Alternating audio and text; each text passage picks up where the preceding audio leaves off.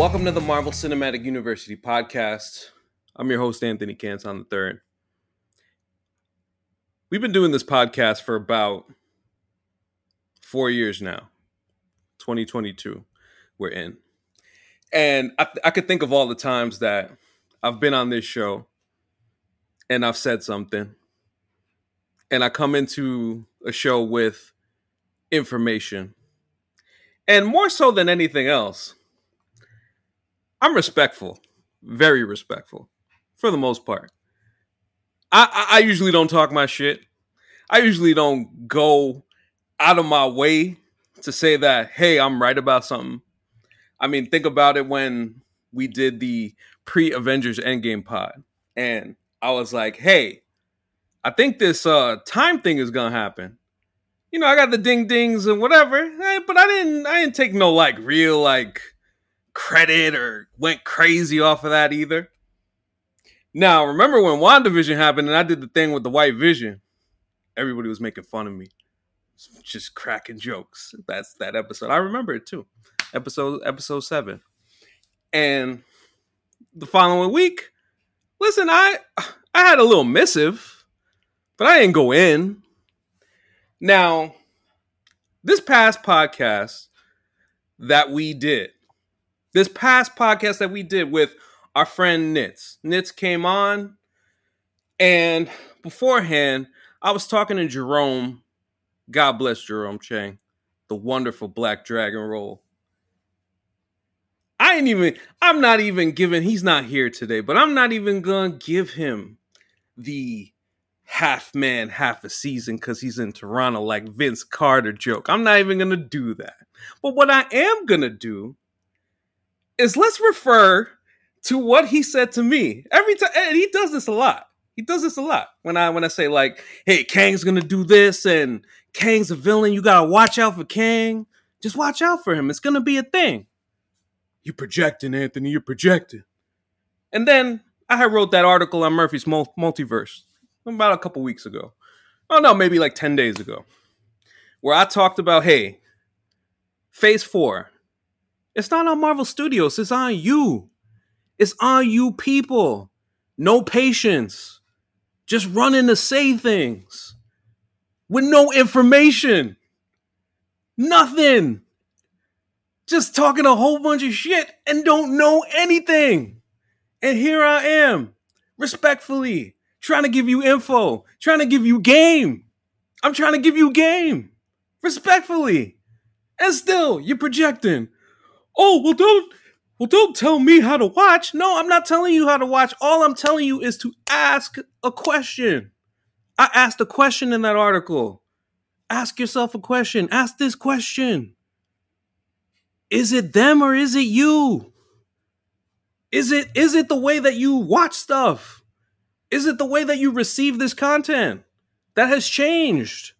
And you know why I asked that? Because I asked myself the same damn question.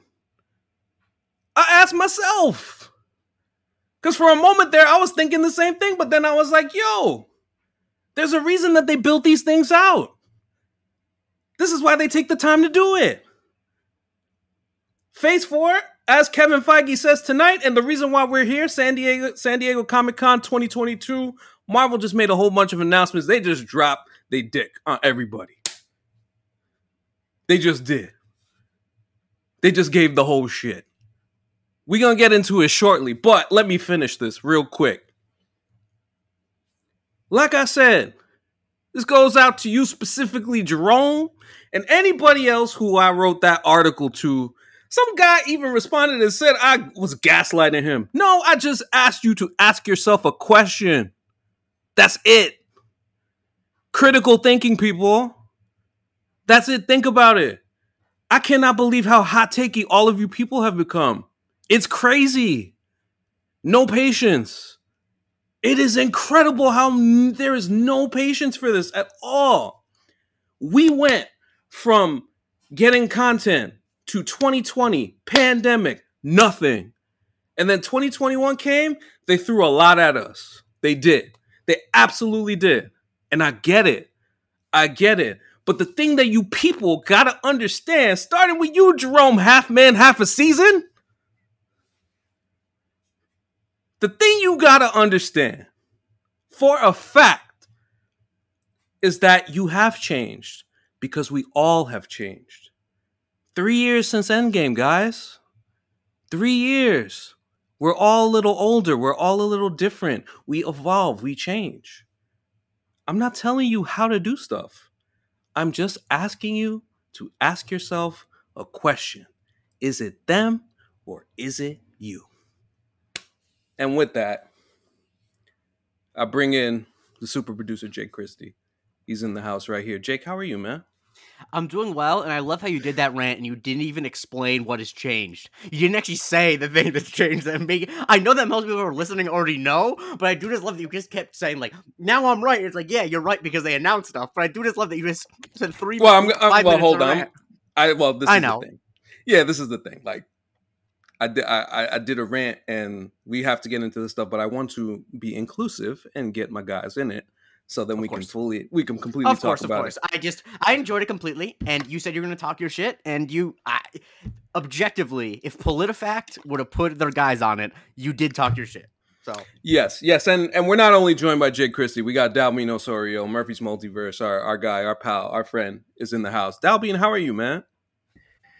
I couldn't imagine two better dudes to, celebrate this with. Also, AC, I will tell you that it's fitting that as The Rock makes his debut in Hall H, that you kick this thing off with something that is as apropos as to the most electrifying man in all of entertainment. So this is the thing, man.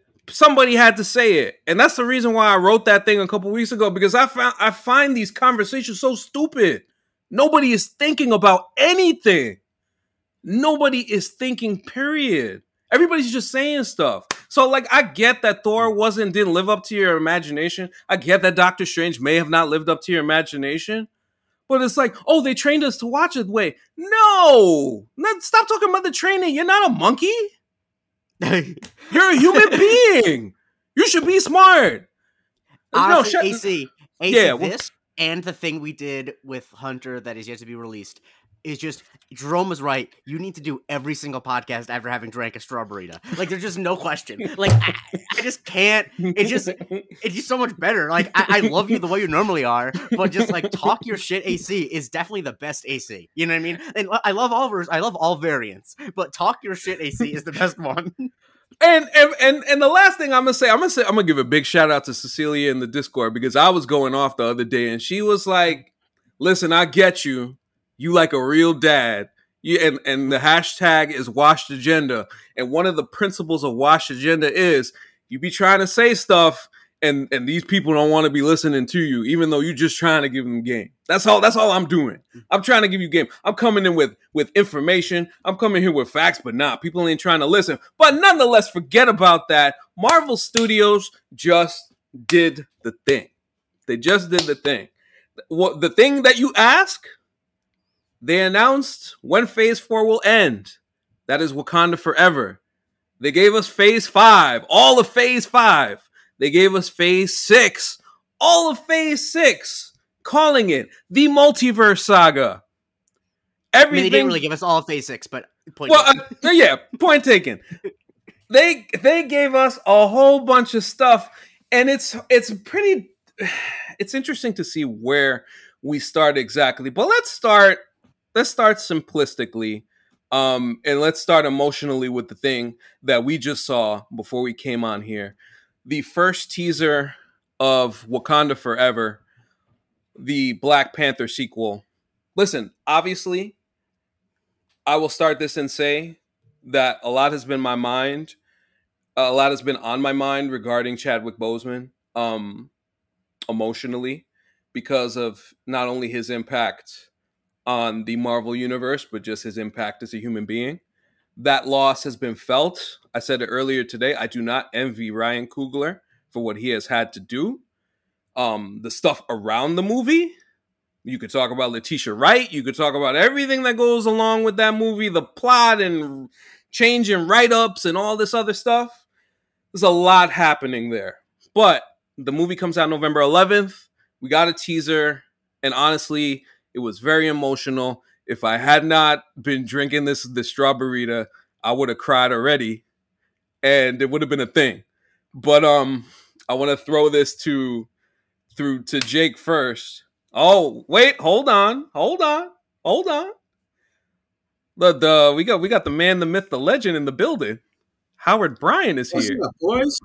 What is up, Howard? How are you, sir? I am good. You're good. So, yes, Howard, as before you came on, I was just talking about Wakanda Forever, the teaser that came out, incredibly emotional. Oh, you have not watched it yet? Okay. No, I just got the text from you like a second ago. So, you know what, Howard? I'm going to let the guys respond, and I will let you watch the teaser, and we will come back to you. So I will start with Dalbean. Dalbean, you saw this teaser. It was incredibly emotional. Give me your thoughts and how you're feeling. Well, so if I knew that the secret to not crying was a strawberry, I would have drank that before I watched it. If I knew that was the secret, man. AC and I are the opposite there, by the way. One strawberry in me, I'm crying at commercials. Yeah. See, exactly, right? Like they hit you right in the emotional gland, if you will. I think that by far it is Marvel's best trailer in a really long time. I think that you hit it on the head when you said that you don't envy Ryan Coogler's mission ahead, and I do agree with that. I think that I also don't envy what this cast is what this cast has undertaken filming this movie without Chadwick Boseman. A character in T'Challa who was set to play such an integral role in Marvel going forward, right? And here it is, you lose him and you have to tell this story. I think going from Bob Marley to Kendrick was probably some of the just most creative use of music that I've seen in a Marvel trailer ever. The base of, it's going to be all right. You can feel me, it's going to be all right. I thought that was dope. I thought the first look at Namor was fire. Yeah. Right? Yeah, man. I thought that was fire. I also, so two things stood out to me that I think are kind of seared in my brain and are things that I think I'm going to remember long after, I see the movie even. And, so I think it's one, there's an underwater shot of someone who is very clearly pregnant, rubbing their belly underwater. Okay. That stands out to me. Right. And the Queen, Angela Bassett, one of I think the most criminally underrated actresses of our generation, saying, I have lost everything as it overlays to a picture of a mural of Chadwick Boseman. That's the part that hit me.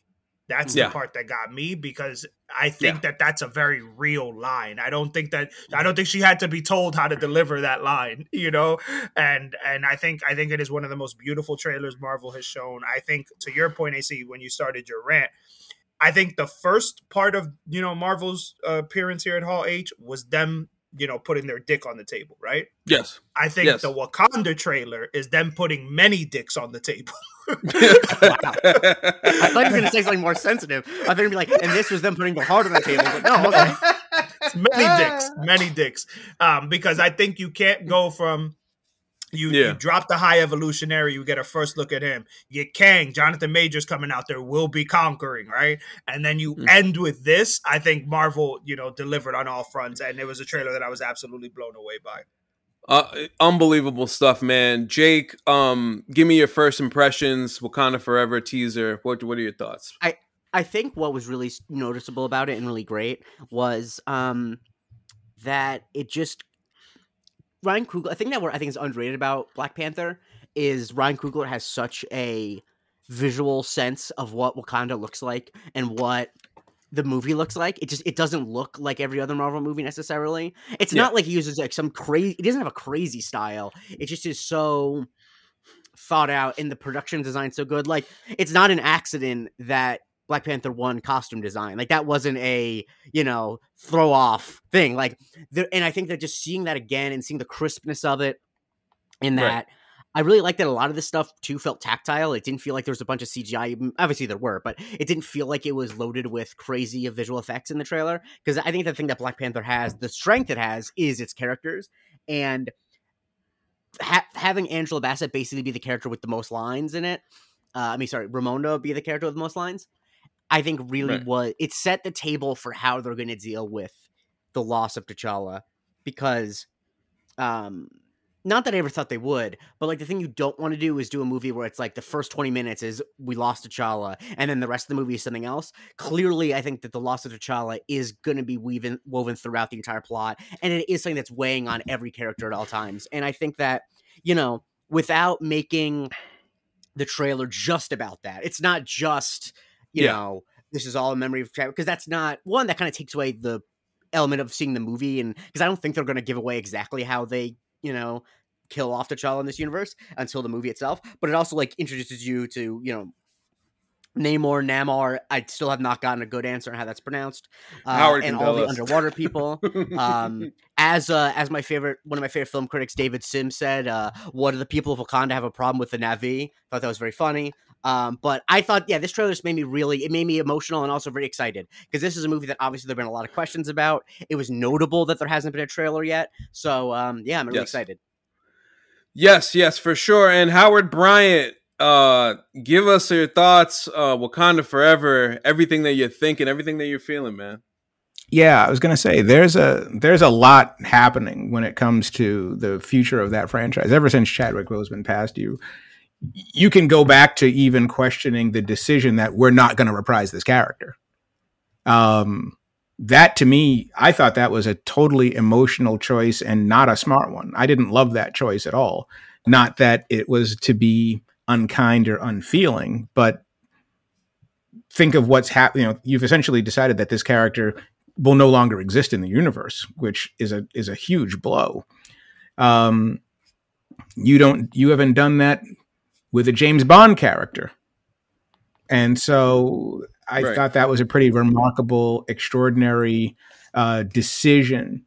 And I also wasn't sure that I loved that decision, because I thought that it was going to negatively affect that franchise, depending on what was going to happen to it.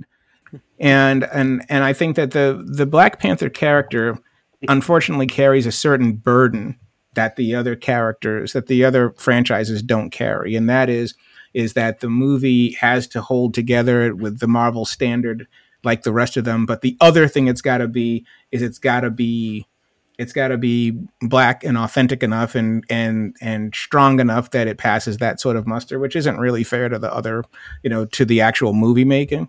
I didn't really, I was thinking, in looking at this trailer, the thing that gets me the most excited about it is a Submariner. I've been waiting for I've been waiting to see when they were going to bring him in and how he was going to be brought in, and if he was going to be brought in without the Fantastic Four, and where that character actually fits and how they were going to update him as well. So that was exciting to me. And when you look at, there's essentially like 3 or 4 characters, if you go into the sort of the history of Marvel, that have circled each other, and we've all sort of been waiting to see them on screen together: Daredevil, Submariner, Spider-Man, and Black Panther, right? They've all sort of crisscrossed each other for years. And so it was a little bittersweet to know that Prince Namor is going to be there, but T'Challa is not going to be there. So I'm interested in how they tie all this together. And absolutely, there is the first thing I saw in there too was, is there some like underwater Lamaze class going on in there? I was like, we are being, there's some water birthing going on there. We are absolutely being set up for maybe the return of that character at some point, that T'Challa is coming back in some way. So I was excited for it. I'm excited for it. Of course, you know me, I'm most excited for Daredevil Born Again, but we can get to that in a minute. Yeah. We most certainly will. Yeah, but I am excited about Wakanda Forever. I am cautiously optimistic that the expectations aren't going to make it so impossible. Like, that movie had to be, it was a phenomenon when the first one came out. It had to be everything to all people, and it was an extremely, extremely high bar. And I'm hoping that this one, the expectations are much, much lower, that it can simply be a part of the MCU. For sure. Also, I do have to say we have another guest in the building for the first time ever on Marvel Cinematic University. El Jefe of Murphy's Multiverse, the man, the creator of it, Charles It is Murphy. him. I was thinking when it was like, wait a minute. I said, did somebody say Charles? It is him. It's me. I'm here. It is him. It is he. I'm so happy that you guys asked to have me on. Thank you. Yes, Charles. A pleasure to have you on. Wakanda Forever. Give me your thoughts on the teaser and everything that's been kind of encompassing this movie for the last couple years. You ready for this? I haven't watched it yet. Oh wow! You haven't watched the teaser? I was so busy. I was so busy writing and coordinating, and then you sent me the text and said, like, "Hey, do you want to hop on?" I have not seen it at all. The only thing I've seen is Namor's back. That's and what an impressive back it is. Oh, he's jacked, right? Like he looks so good. So, all right. But fortunately, I know everything that goes on in the movie. So I have a decent idea of where it goes. But just to, I won't come back to it, but just the day in general, just incredible, right? Like what are we doing here? What the hell just happened? In 15 to 20 minutes, Kevin Feige just went off the rails. Our Slack chat at Murphy's Multiverse was just pure chaos. We had no idea. Like we were, and I knew, like I had a guy who said like, "Hey, this is coming," and then stuff was just in addition to, and it came so fast. But yeah, what a day for Marvel Studios fans. But so to the Black Panther stuff, and I'm listening to you guys talk here just like the last 5 minutes. They have Ryan Coogler, who I think the first time I saw Ryan Coogler speak, I think was at I don't know if it was a USC film school commencement or I want to say it was something like that, like a film school commencement. And I listened to the guy talk with a passion that is just really unequaled for filmmaking, right? Like I don't know if you guys have seen it. I don't know, and if you can't, I could probably dig it up. But it was before he was brought on for Marvel Studios, and I can only say it was reminiscent of just a few of like the absolute masters of Hollywood over the last 40, 50 years. The passion he had for filmmaking, and I know that when he sat down with Marvel Studios to create Black Panther, he sort of created something on par with like the George Lucas Bible of Star Wars. Okay, so when we're seeing Wakanda Forever, I know that there were some big changes after Chadwick's passing, but I still feel like this is a big part of, a big part of this movie is brought forward from that, and I think you're going to see, if you think about like the cold open to Black Panther, where they talk about the vibranium coming from space and that just amazing opening scene of Black Panther, that same attention to detail, that same development is going to be given to what's not called Atlantis in the MCU. It's like I think it's Telecon is what it's called in the MCU, is what they're calling that hidden city. And he's given all the same attention to detail to it. So you see like the Jaguar God, and you're going to see these people and their culture developed just the same way that they developed Wakanda. And it's just setting up a fascinating battle between these two very similar cultures who have the same gift given to them from the sky of vibranium, but one and they've both chosen to be hidden, right? But in very different ways have been revealed to the public. So whereas T'Challa wanted Wakanda to be revealed at the end of Black Panther, Namor is not so happy about the revelation of his hidden city.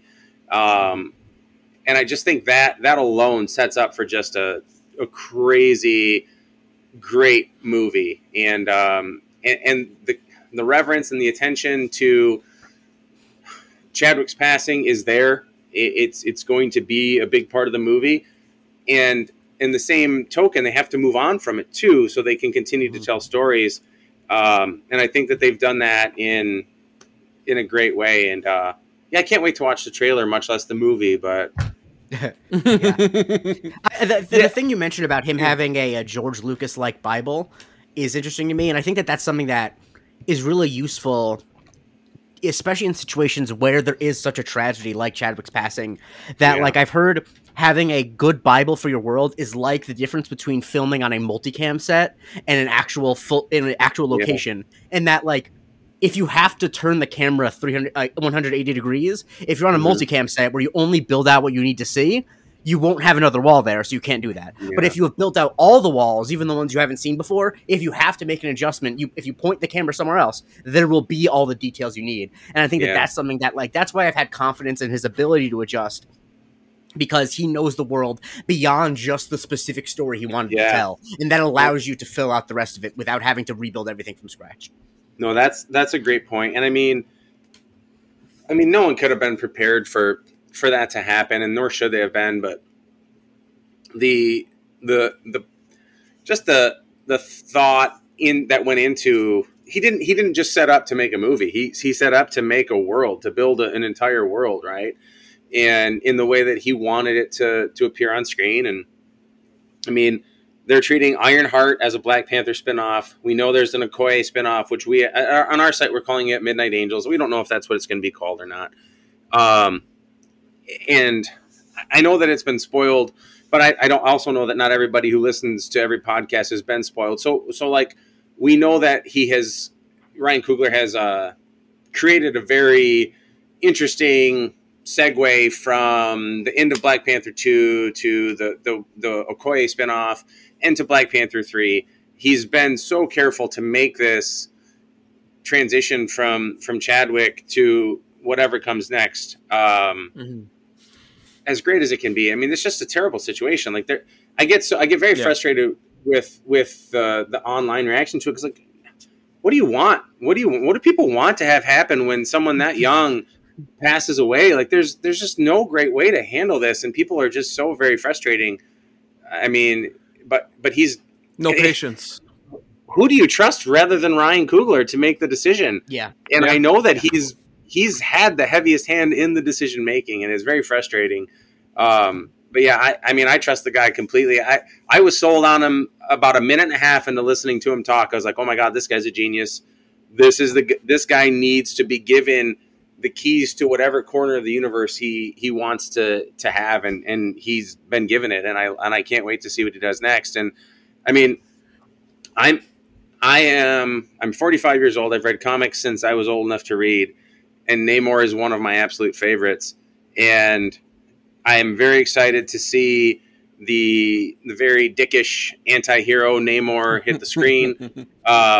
And I'm very, from what I know, I'm very excited about the majority of what he does on screen. I'm a little iffy on some things, but I'm very excited about the majority of what we're going to get out of him. Yeah, and there's a couple of things at work there too. Number one, absolutely, when you're looking at what happened with Chadwick Boseman, you need time. You can't do this without time. I mean, imagine if the decision was like, "Oh, show goes on, the show goes on, and we're just going to go find another." You're not going to do that. I mean, that character was so synonymous with that actor. The backlash would have been 50 times worse. And who would want to be that actor? Yeah. To follow that, you can't follow that. And to Charles's point about creating the universe, it's absolutely true that what was really special about what Ryan Coogler was doing with the Black Panther character was also what he was doing with this hidden universe, with Wakanda, this hidden land. And it had to be built from scratch because it is so mythical, and it hasn't ever been on screen before, so there was no real template. So it belonged to him in a lot of ways. The type of movie making that we have today, the way we deal with villains in this modern era, where villains aren't just villains, where they have to be explained. Mm-hmm. I have always hated this. I've completely hated this because I just like bad guys to be bad guys. I don't need their backstory. I don't need to know what made you. And however, That all goes out the window with the Submariner. Because that individual character, that dude's got a grievance. You know, and the possibilities with that character, especially if you're taking sustainability and climate change and everything, and you could do some serious storytelling there. I mean, serious storytelling with him. What a time for that character to come to the screen. Like 100%. Obviously one of the oldest comic book characters. But my oldest daughter, who's going to University of Michigan in the fall, is going to be a biologist and an environmental scientist. Mm-hmm. And we have these conversations. I'm a science teacher, and we have these conversations all the time about environment and sustainability. And the wild shit that's going on in the world. Do you guys swear on your podcast? I'm sorry. We swear on ours all the time. Earlier, Dalbean said that Kevin Feige put multiple dicks on the table, so I'm saying yes. I think things are all right there. I think you're in good shape. The precedent has been set. I said the same at the start. That's a pretty good one. But these wild events that happen all over all over the earth at this time. Like I saw this crazy graphic on Twitter last week where it showed the number of events that are +1 or -1 from the average temperatures on the earth.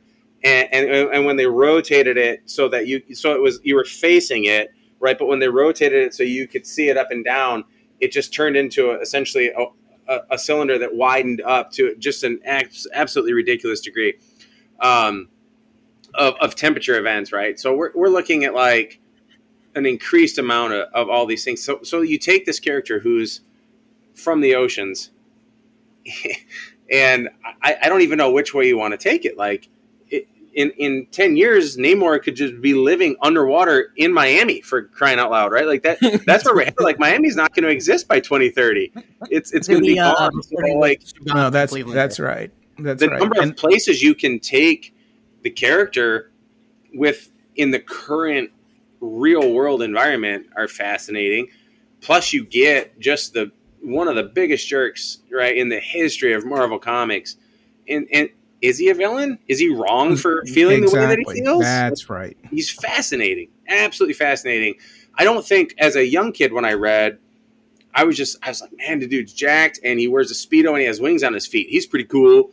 But like when I got older, and really was able to like reread some stuff and like when Hickman got a hold of the character, like he really Hickman's great at that, right? Like he'll take characters who have a life and he'll give them a whole new life, right? He did that with Namor. He did that with Molecule Man. He did it with Apocalypse. But this is a character for the times. And as much as I wish that we'd have seen him in Iron Man 2, man, now is the time for this guy. And in this movie, in this situation where he's entered the way he enters the MCU, it's really great. Well, and then you go and get Thanos. Go ahead, Dalbean. Well, that's what I was gonna say, and then you cast a guy like Tannock, who again, if you haven't seen Narcos, right? Like he's essentially playing Namor in Narcos. It's essentially what he is, right? Like it's just an absolute dick who has a legitimate grievance, and I think when you rope in Ironheart and Riri Williams into that conflict, right? Like so now you rope her into this conflict with these two nations that just are led by two very, very distinct individuals, right? And I would have loved to see Chadwick and Tannock across the screen from each other, because I thought that would have been amazing. That would have been some just absolute acting, but I think the in this phase what we've seen, right, is like we've seen all these worlds that have been pushed out by this incessant colonizing, right? Like this incessant colonizing. We've seen these worlds pushed into the shadows that are now resurfacing. These dimensions are now resurfacing. And at the front of it are a ton of black and brown folks. That's what's at the front of it. And I love that. And I love that because I think it does turn the MCU on its head a little bit, especially as we enter phase 4, 5, and 6. Dude, For sure. Wakanda Forever is going to be... It's going to be something special to a lot of people. It, like, just not only emotionally, but overall. As we get closer to this movie, this show, we'll talk a lot more about it. But there's so many other things to get to because so many other things happened in this damn Kevin Feige drop. So we can get to the Kang and Avengers stuff a little bit later, but I think the thing that sticks out, especially to old school people like Howard and Charles specifically here, I think the one thing, like besides the Avengers stuff, old school. Hold on, Charles. Let me get into it because don't worry, I'm with you guys. Hashtag washed agenda. No, is Charles. The, all AC talks about. I know it's coming. I don't know about in your Slack. All he talks about in text messages on this podcast is how fucking old he thinks he is. When he is, it's important to note. Now, Jerome is not here tonight. AC is not the oldest member of this podcast. He is in his mid-30s, and he cannot shut up about how old he is. He watches Only Murders in the Building and talks about how much you relate to Steve Martin and Martin Short. Men in their 70s. Their 70s. I'm the oldest guy on this. I'm the oldest guy here. And AC would be like, Howard, you don't know what this back pain's like. Exactly. I know what this back pain is like. But although AC was cooking in the sun this week, so I got to cut him some slack. He was thinking turkey this week. It was hard out here, but I think the thing that I wanted to mention it was hard out here. Come on. It's okay. No worries, man. But the thing that I wanted to mention that had to be mentioned was not only that we get the announcement that Daredevil's coming back in 2024, not only Charlie Cox in the yellow suit, and Vincent D'Onofrio back as the Kingpin, but the fact that this series is an 18-episode series was the shocker. Charles, I'm gonna throw it to you first because one of the biggest complaints and critiques of Phase 4 and the TV shows on Disney Plus is the fact that a lot of these series are 6 episodes, and it feels like they are kind of caught in between structure problems and things either ending too quickly or just not knowing where the show necessarily is going and kind of getting that structure down. What does an 18-episode series, specifically with this character, mean to you? So, first off, 60% of us on this podcast have the same haircut. Secondly, my first thought. Well, so I'll tell you guys this. At about 9:30 a.m. ET today, I got the news that Daredevil Born Again was going to be announced tonight. Okay. I knew that we knew there was a Daredevil series coming. The trades broke that a while ago. I found out it was called Born Again. I know. Oof! I got lit up yesterday. By PR. So I'm gonna be very careful with what I say next. Yes, of course. But I know that another Marvel Studios series is directly tying into the events of the Daredevil series. Okay, and we can talk about that after we're done here if you guys want. But the whole idea. So I'm not surprised at all that Vincent D'Onofrio is back for it. But the whole idea that this is 18 episodes speaks to me about a couple of things, and I'm also going to tiptoe around this a little bit, but. There have been very few Marvel Studios TV productions that have gone smoothly. Very few.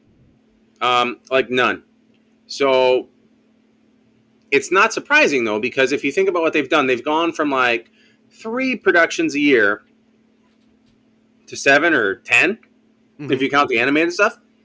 And so Kevin Feige is very hands-on, as you guys are aware, and he likes to be there for everything. But you can't when you go from 3 to 10, right? Like, it's just impossible. Like, logistically, it's absolutely impossible. So he was very excited to have Sam Raimi on board for Multiverse of Madness. Yep. And I promise this is all going someplace. So what Kevin Feige learned from Multiverse of Madness was, if I can bring on a true master who can handle all aspects of production, which is exactly what you get when you get a guy like Sam Raimi, my workload is reduced. My stress load is reduced. I can put my attention where it might otherwise need to be, which is essentially the TV stuff, because they're multiple directors, right? Like multiple writers. It's a whole different ballgame, and you cannot continue to pretend that they're just 6-hour films. It's just you can't do that. Charles, you cannot. AC can tell you might as well be playing hymns for me. You were saying everything I've said for the last year. But continue. Well, I mean, we're the same person. So I mean, yeah, exactly. I'm just doing another voice. I don't even have any other voices. I have a really bad Mario voice that my 5-month-old son thinks is hilarious. But like Mario, Mario Kart Mario, he thinks that's great, but it's not appropriate here. He's a good audience, though. He's the best. So what this means to me is that two things. Charlie Cox is busy as hell, as we all know. Yeah. Why they announced the Daredevil thing? Why wasn't Charlie Cox there tonight? Because he's in Ireland filming a show. Okay. Will he be at D23? I don't know, maybe. But right now, it's hard for them to get him there. When they can get him there, they're going to shoot the hell out of him. They're going to get everything they can out of him. Are these going to be 18 one-hour-long episodes? Probably not. But does this represent an evolution of Marvel's ideas of what they can do? I think absolutely.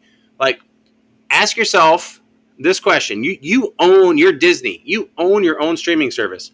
Why are you bound to a runtime or an episode length for a series? You own the damn service. Why do you think it only needs to be 6 episodes? Why do you think they need to be 45 minutes long? They can be whatever you need them to be to tell the story. They should be whatever you need them to be to tell a story. Marvel's had many problems trying to cram everything into these runtimes and these episode counts. This is fantastic. So this 18 episode thing, it might actually mean 2 seasons for all we know. It might mean one season of shorter things. Look at how fast things change. Like, we used to think Agatha was called House of Harkness. We used to think, whatever, movie was coming out on whatever date. But this represents to me a teacher that they've taken hold of a teachable moment. They've accepted that there's something they can figure out. And I don't think it's any coincidence that Ms. Marvel was the best of the series they've made, right? And it was the most... It had the best continuity from beginning to end. It felt cleanest, right? Yes. And like, here we go. We're going to get She-Hulk next. That's less affected by COVID. And I just think they're just going to continue to get better. And I get it. Like, I've been kind of bummed by some of this stuff they've done too. We all have, right? Yeah. But they're never just going to hit 100% of the time. Of course not. And what it represents to me, the 18 episodes, and if it's 2 seasons, this whole point's moot. And Charles, if you have any exclusive scoops that make me sound like an idiot, that caught me way off guard, honest to God. That was a complete surprise to me. The complaint I've had with a lot of the Marvel shows is that I feel like if you have all these movies, if you're doing movies and you're going to have shows too, take advantage of the things that are unique to the medium of television. Don't just tell a movie that is split in 6 segments, because that always is bad. And I think I think it's happened throughout all of Hollywood. As basically Hollywood has stopped making $10 to $40 million movies, people who normally make those movies now put them on television and they stretch them out and they're bad. And so what I would like to see is, if let's say it's an 18 episode season, you can do a thing that television used to do all the time, where you probably have an overarching Kingpin story, but every episode you have side things where Daredevil's fighting this person or this person, and you make a TV show work like a TV show. You don't do a Daredevil movie that just so happens to be broken to other parts. Yeah. And I think that so much of the complaints about the TV series have been, whether people know it or not, is that like, people are holding each episode to the standard they would a movie, because the shows are kind of telling you to view them as one complete story as opposed to episodes in a season. Like, if you talk about a show that you love from back in the day, no one is like, they don't like season 3 of The Office because like episode 10 is bad. They just don't like that episode, And I think that as someone who loves television, went to school to write television, and is not using that degree that much, I hate the way that it's kind of bastardized now that movies are not being made as much, that I want them to actually make a cool Daredevil TV show and put the money into it and really make it like, every episode, like I said, there's a Wilson Fisk, maybe a check-in, but he might beat up some smaller baddies and have stories with Foggy or whatever. Like, I'm excited for that idea. And I hope that that's what happens. Yes. Yeah. Yes, absolutely. Go ahead, Howard.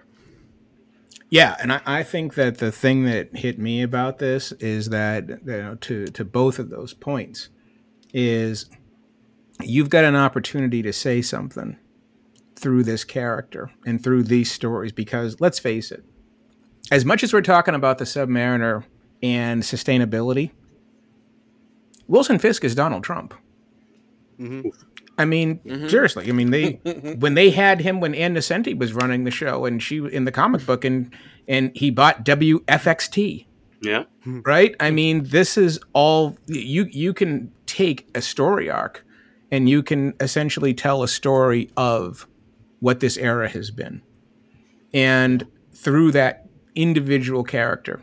And I think that the other thing that you've got here too is one of the complaints that we've heard so much about Phase 4 so far has been the lack of continuity. Like, okay, what is this and where is it going? If you have a guy like Vincent D'Onofrio, he gives you an anchor. You're starting to get recognizable faces. What a talent, right? Exactly. It's worth noting that Dalbean once called him on this podcast Donofrio. He Dominicanized his name, and I think about him almost every day. And let me tell you, I'm not mad about that at all. I'm very ecstatic that I did that. I love that you did that. You said Donofrio. Yeah, because then he shows up dressed just like a Dominican uncle with the Hawaiian shirt and that damn hat, man. You're right, though. Now, the Dominican uncle. That's the best description ever. Continue, Howard. Yeah, no, I was just saying that. So, in addition to that, you've got, and I love the idea. I absolutely love the idea of having 18 episodes where you can actually start to tell the story of a city, right? Yeah. Which is essentially a lot of what Daredevil is. And when we were talking about what was happening with so many of these stories where they were, we've had this conversation whenever I'm on, we always talk about the difference between Ditko Marvel and Kirby Marvel. And Marvel, the movies are completely Kirby Marvel. It's gone way, I'm just, when I was watching Thor, I'm like, okay, when are we just could somebody just show me Galactus and let's get this over with? Can we just do that? And we've gotten away from the street. Yes. The street level characters. 18 episodes says we are now committing back to the street level characters. The level of commitment that the One Above All has to Charlie Cox is insane. When people who are fans of what I'll continue to call non-MCU television until the day I die, I don't care. But when they talk about the Netflix stuff, the Agents of S.H.I.E.L.D. stuff, and they don't think that Marvel's listening, I mean, they have to just flat out be stupid. Mm-hmm. Why is Charlie Cox back? Because Kevin Feige knows that he is straight money. And I'm going to tell you right now, I don't think they'll ever address whether the Netflix stuff is canon or not. It does not behoove them in any way to say, all right, the Netflix stuff is canon. What they can do is they can take the parts they like, they can leave the stuff out they don't like, but he knows that people love Charlie Cox. You got to bring Vondie Curtis Hall back from the undead because Ben Urich has to exist somewhere. So I hope they do. He's great. I saw him. You got to bring him back. He's economically viable. Falling down. Hack my what do Charles and I talk on Telegram? Hack my Telegram with Charles, and how many times we've talked about Vondie coming back, and where the hell is Vondie, and why is he not back right now? And that character is as responsible for me becoming a journalist as anything. Oh. Wow. You know what I mean? Charles, I don't know if you know this, but Howard, you own, what is it, 1 through what Daredevils? I own Daredevil Volume 1. Yeah. All of it. So he's an OG with the Daredevil. Yeah, 1 to 380 plus 10 annuals.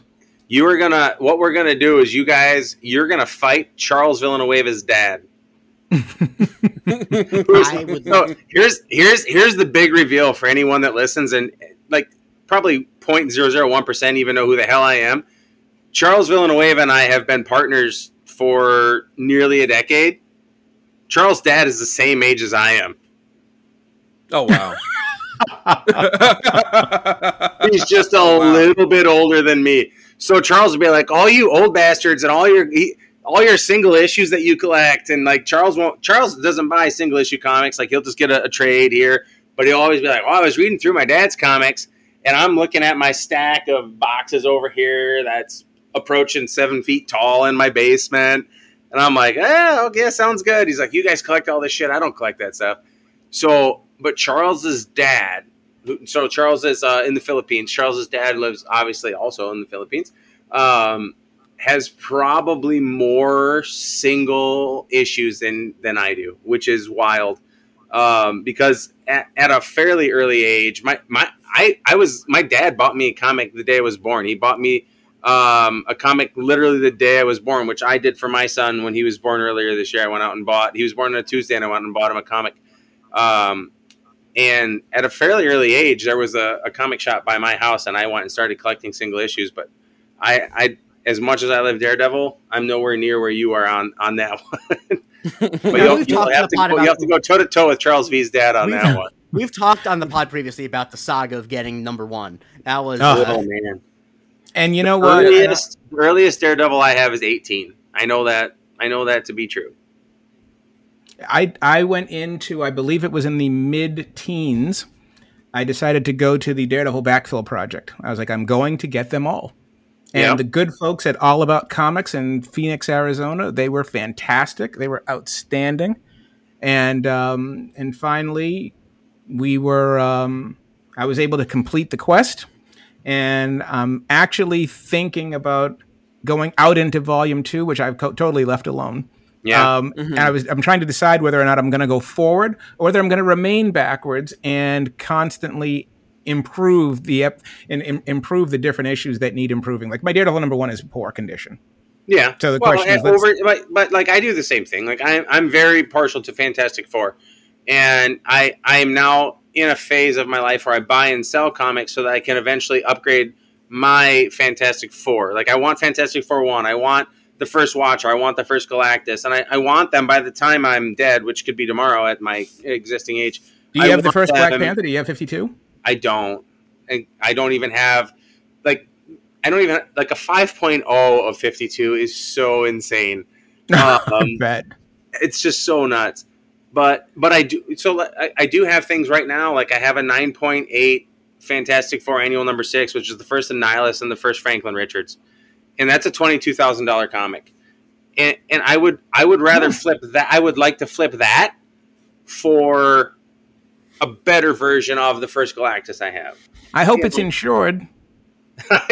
Well, it's insured, and it's in a safe, and it's sitting on a pallet. Is it?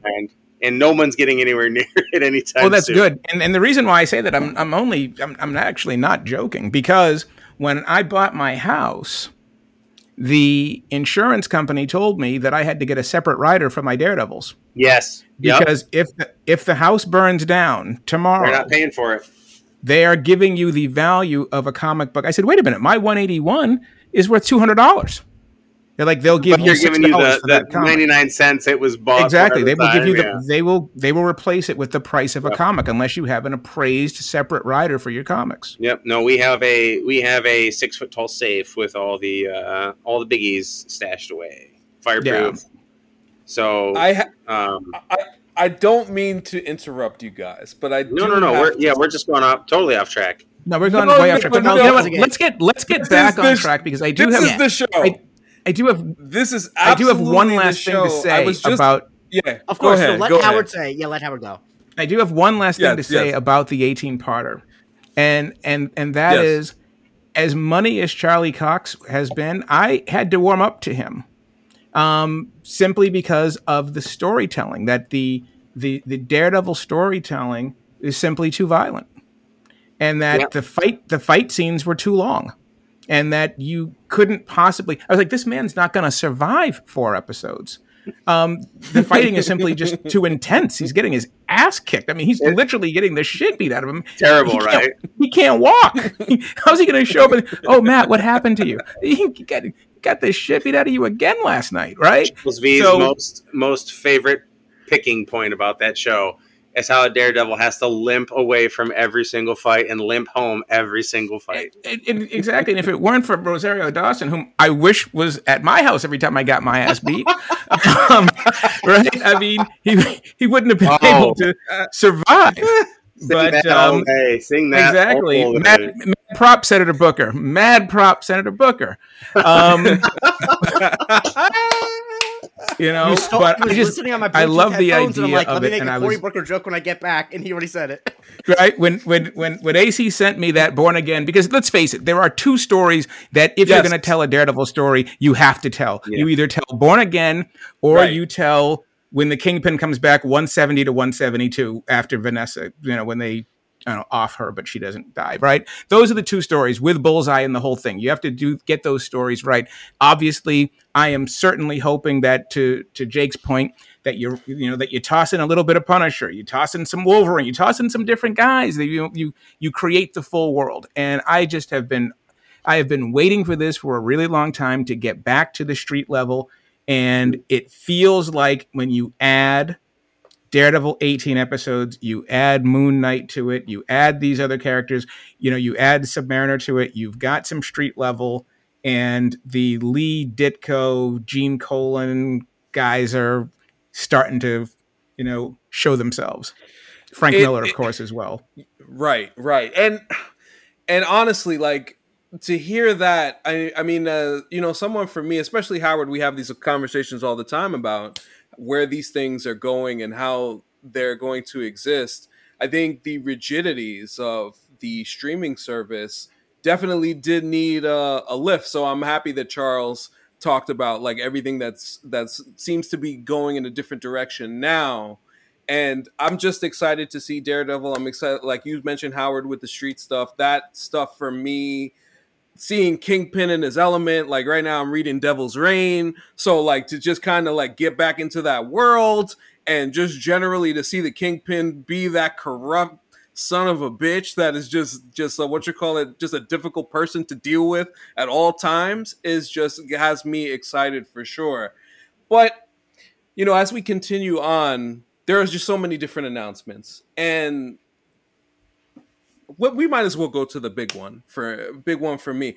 I think the one thing that I wanted to see at Comic-Con, and I wrote about it on the Murphy's Multiverse website when we did the team up.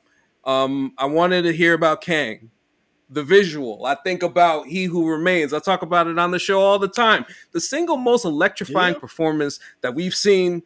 Yes, I sure do, Jake. You know this for a fact. I just talked about it the other day, and Jerome tried to tell me I was projecting. I know. I mean, goddamn. After that? Anyway.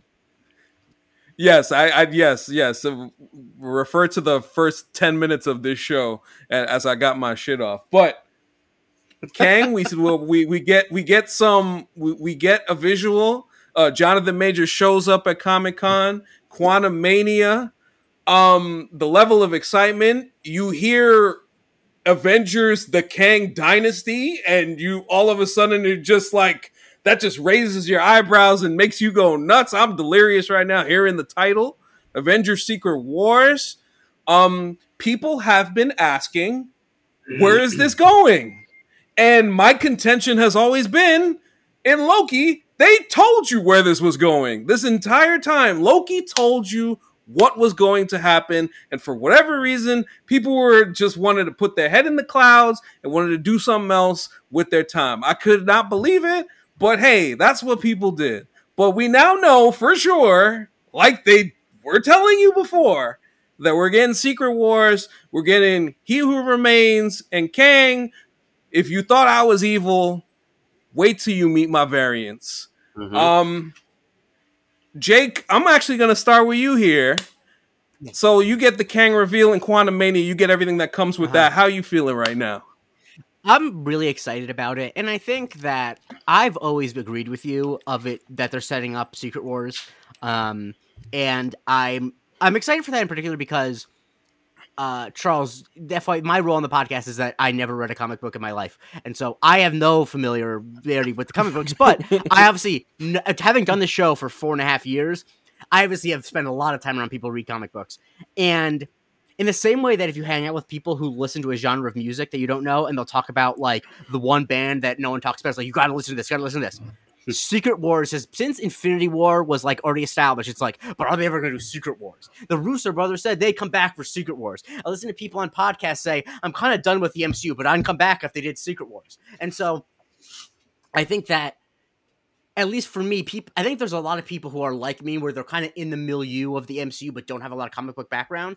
And I like that they're doing Secret Wars, because that is a thing that, like, if you are online enough to pay attention to MCU stuff, you have heard of Secret Wars. Even if you never read a Secret Wars comic in your life, it's kind of just like a thing that it felt like, at least after Infinity War, the vibe I got, and this is purely vibes, and so this is not factual, is people were saying either they do Galactus next or they do Secret Wars next. Those are the two things that people said were the next big thing. Obviously, there's nobody to know this, but I almost wonder if they weren't going to announce all of those two things now, but there's so much criticism of directionlessness, which I always thought was kind of bogus. I thought that most people just had problems with the quality of the films, not the direction. But I think that they're like, okay, you think we're directionless? Whatever, we'll give you the next 3 years. Take it. And I'm glad that they did, because I think that the MCU is more fun when you know where it's going, even if not every movie leads to it. It's more fun when you can see something in the horizon, you know? Like, a drive is more fun when you know where you're going. Yes, yeah, for agreed. Sure. And I would throw one other piece of that too, which is when I don't know what the formula is. Obviously, nobody really does. But once you finished Infinity War and once you finished Endgame, you had to have some type of palate cleanse. It's too big. Yeah. It was 15 years in the making, right? I mean, it's a huge, massive, unprecedented accomplishment. And so I agree with you, Jake. I always felt like the issue that I had wasn't direction. It was, are these good programs? Is this good stuff to watch? Is this capturing my attention? And one of the things that I had, like, my son and I talk about this all the time, was giving ourselves and giving the actors and giving the story some grace. Because when you began this journey, Robert Downey Jr. was really the only blue chipper in there. You had no idea Chris Evans and Chris Hemsworth and those guys were going to be what they became. Mm-hmm. So at some point, you have to let this play out. And I think that the fear that I had was that, okay, they're going to try to run through that by getting Salma Hayek and getting like big superstar names. And that's supposed to make us suddenly invested. And it doesn't work that way. So I just feel like you have to let this, it goes back to what we always talk about with films in general. If you trust the journey, you'll go on the journey. And the minute you lose trust, you're out of there. So do you trust where it's going? And I think today's announcements gave everybody hope. Okay, we're going to trust this. It was a reminder. I felt like it was just a reminder. I had said at the top that I thought, for the most part, that the majority of people, and it's just generally fandom, and Charles knows this. Charles has spoken to this online, actually, is that I Charles feel like a problem with fandom? I've never heard that before. Well, that's just the thing. I feel it's all good. I think just generally the critical thinking is just not being done enough. And and when I say critical thinking, I'm not talking about something that's complicated. I just feel like they are kind of telling you what's happening, and people are just kind of choosing to ignore it. Now, I've mentioned the reasons why that is, because I think there's a lot more people at this fountain trying to get involved, trying to make a living out of this. So I think when you talk about criticizing the monolith that is the MCU, it's an easier thing to do than anything else. That plays a part in all of this too. And I just think, again, our viewing habits as people, and this includes myself too, have changed over the last few years. We went through a pandemic. Like, all of these things like changed how we view everything. So like when you go from no content in 2020 to them throwing everything at you last year and everything that's coming this year, yes, it is a tilt that you have to adjust to. And yes, there are stories that I mean, Thor: Love and Thunder, I think is the greatest example of a story that feels like it meanders, and you're not getting necessarily the connectivity or the tissue that you're normally used to. But at the same time, I think you got to recognize, and I think Feige spoke to it today, was that Phase 4 was and is the response to, like what Howard said, was like Infinity War and Endgame were an accomplishment of epic proportions. It's a you can equate it to a big time championship run, a dynasty per se. And now you're kind of you're building back up. And those things take time. Now the time has you're gonna changed. Go 8-8. Right. Yeah, the time has changed because now you're adding in the TV shows. So now there are a portion of people who feel like when they're watching the TV shows, they're like, oh, do I really have to watch everything? And these are more casual fans, I would say, than anything else. Do I have to really watch everything? You get certain things where there are certain shows. I know, like, we talked about What If not exactly hitting the way that we wanted it to.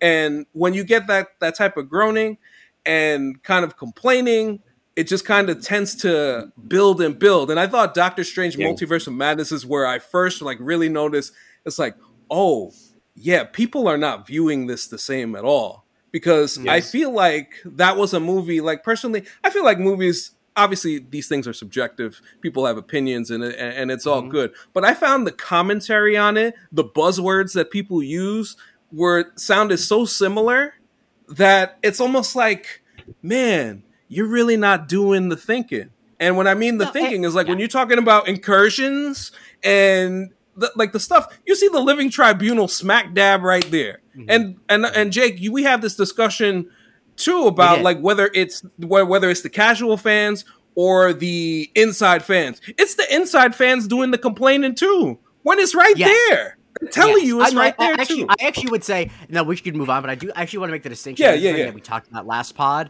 that I don't think I made the right distinction. I think that the complaints about Multiverse of Madness were mostly from the hardcore fans, whereas I think Thor Love and Thunder had a lot of complaints from casual fans. I don't want to relitigate that, but I just want to make that clarification because I was listening back, and I don't think I was clear there. Because, like, for example, my mother, who doesn't watch any of these movies, happened to see Multiverse of Madness, and she thought it was cool. So, like, you know, I don't think his casual fans had a problem. So if I may, I think it's twofold. Yeah. I think because we saw this with WandaVision too, right? Folks have these expectations of how these stories need to play out, and when they don't play out, then they suddenly are like, oh my god, that means it must be terrible, right? Like I'll be frank, man. Like I loved Multiverse of Madness. I thought it was great. I loved No Way Home. I thought it was great. Shang-Chi was great too. I think so again, 3 really, really good movies. I thought just did exactly what they were supposed to do. For every 3 of those, just like in phase 1 through 3, right? You get a Thor: The Dark World, right? You get a, I'm not a big Iron Man 3 person. Iron Man 3 did not do it for me. You know what I mean? Like, so it's not my thing, right? But like I think for every really, really good Marvel movie, you do get one that maybe just doesn't hit, or you do get 2 that don't hit. I think where it gets frustrating though is the fans who are like, well, I expected the X-Men to show up in Multiverse of Madness. Well, why did you expect the X-Men to show up in Multiverse of Madness? Why would you do that? Because your head's so far up your ass. Right, exactly. Because, you weren't prepared for Kevin Feige to drop all these dicks on the table. So now you're mad at yourself. And so, like, or even like with Shang-Chi, they're like, oh, I thought they would have called him the Mandarin. Why did you think they would call him the Mandarin? Why would you think that? That's offensive. So, like, it's very weird because, like, I see the discourse when Charles tweets out something or whatever, and I see it with you guys when you guys put out a new episode. They're like, oh, well, why haven't we seen Wolverine yet? It's like, why would you have seen Wolverine at this point? Like at this point, where would you fit Wolverine in? And so Imagine Thor, man. Right. And I wrote that story, Charles. I wrote that. Right? It's like, why are they not putting this major new character in a TV show that's not getting 1 million viewers an episode? Why don't they why don't they have like stories with the X-Men and What If episodes? Yes. I don't know, because most people aren't watching that. Exactly. Why haven't we seen Scott Summers yet? Why wouldn't we see a 16-year-old that can shoot, beams out of his eyes in this Marvel universe? It just wouldn't happen right now. And so I think it's that, man. I think you see folks who want certain things and psych themselves out. Like in WandaVision, it's like, oh, well, why didn't we see X, Y, and Z? Why didn't we meet Reed Richards? Why wasn't the person Monica Rambeau was talking about? Why wasn't that Reed? And it's like, but why would and where that was Magneto? Be Reed? Right. Where's Magneto? Where's he at? So I think it's that, man. I think when you talk these are about real things, these are very real things, man. Like I've had folks ask me, they're like, "Oh, has Charles told you when Sue Storm is showing up?" And I'm like, "Why would Charles tell me that if the movie doesn't even have a damn director yet?" Like, Charles doesn't know shit about that. Because everybody that I talk to says they haven't cast anybody for that movie. See, so I think it's that. I think it's definitely like a lack of patience. I think it's folks wanting this instant gratification for themselves, so they can then be on Twitter and say, "See, I called it. I said this was going to happen." Now, can I just quickly step in? Very rarely I'll step in my role as a producer because I do very little production on this. Yeah. But we have only gotten through like 3 of the 16 things that have been announced. So true, and I actually have to go. No idea how that's okay. Let's hop out, and I'm fine taking a long time. Like I'll be up until 3 in the morning anyway. But I do want to be respectful to other people, so let's keep going to other stuff. Of course. So all right. So let's talk about Kang. Let's talk about the feelings that we feel about like this person showing up and becoming something incredible, which is what I was saying before we digressed. Howard, since you're about to be out shortly. Give me your thoughts on Kang and what you're expecting and what you're looking forward to.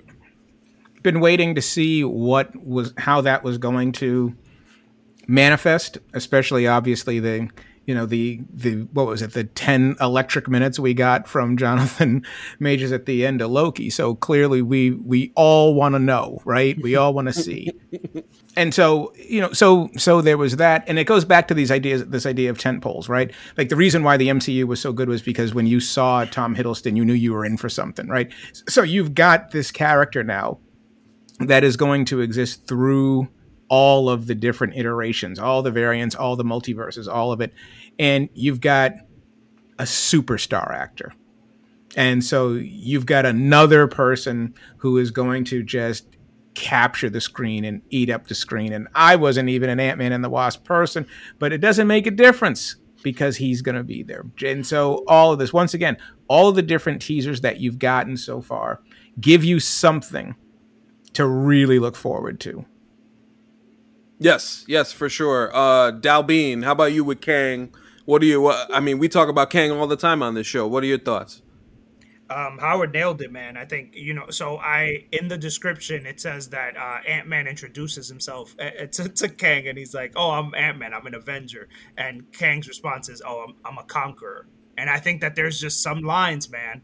There's some lines that like we remember, right? Like when Joker tells Batman, he's like, "You want to know how I got these scars?" Like you kind of remember that, right? You remember that, and I think Kang is going to deliver some bars, like just some absolute bars. And I think Howard's point about having an actor who just captures you the minute you come on, I think in some way, like no Robert Downey Jr., no Chris Evans, which to Howard's point, he wasn't a sure thing, but he's become such a better actor, since joining the MCU.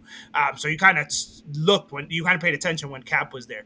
Majors is that guy. Majors has now, not next, not 2 years from now, not 5 years from now. He's got now, and I think he's going to absolutely shut the MCU down. So I'm excited to see him. And I also keep saying, man, I think he's going to kill Paul Rudd. People keep saying, why am I pushing that? I think he's going to snap Paul Rudd's neck. I think Paul Rudd's going to die. As the resident keeping track of the ages of the actors in these movies, Paul Rudd might look ageless, but he is in his 50s, and I don't necessarily expect him to want to keep his physique up for the next decade. So that's right.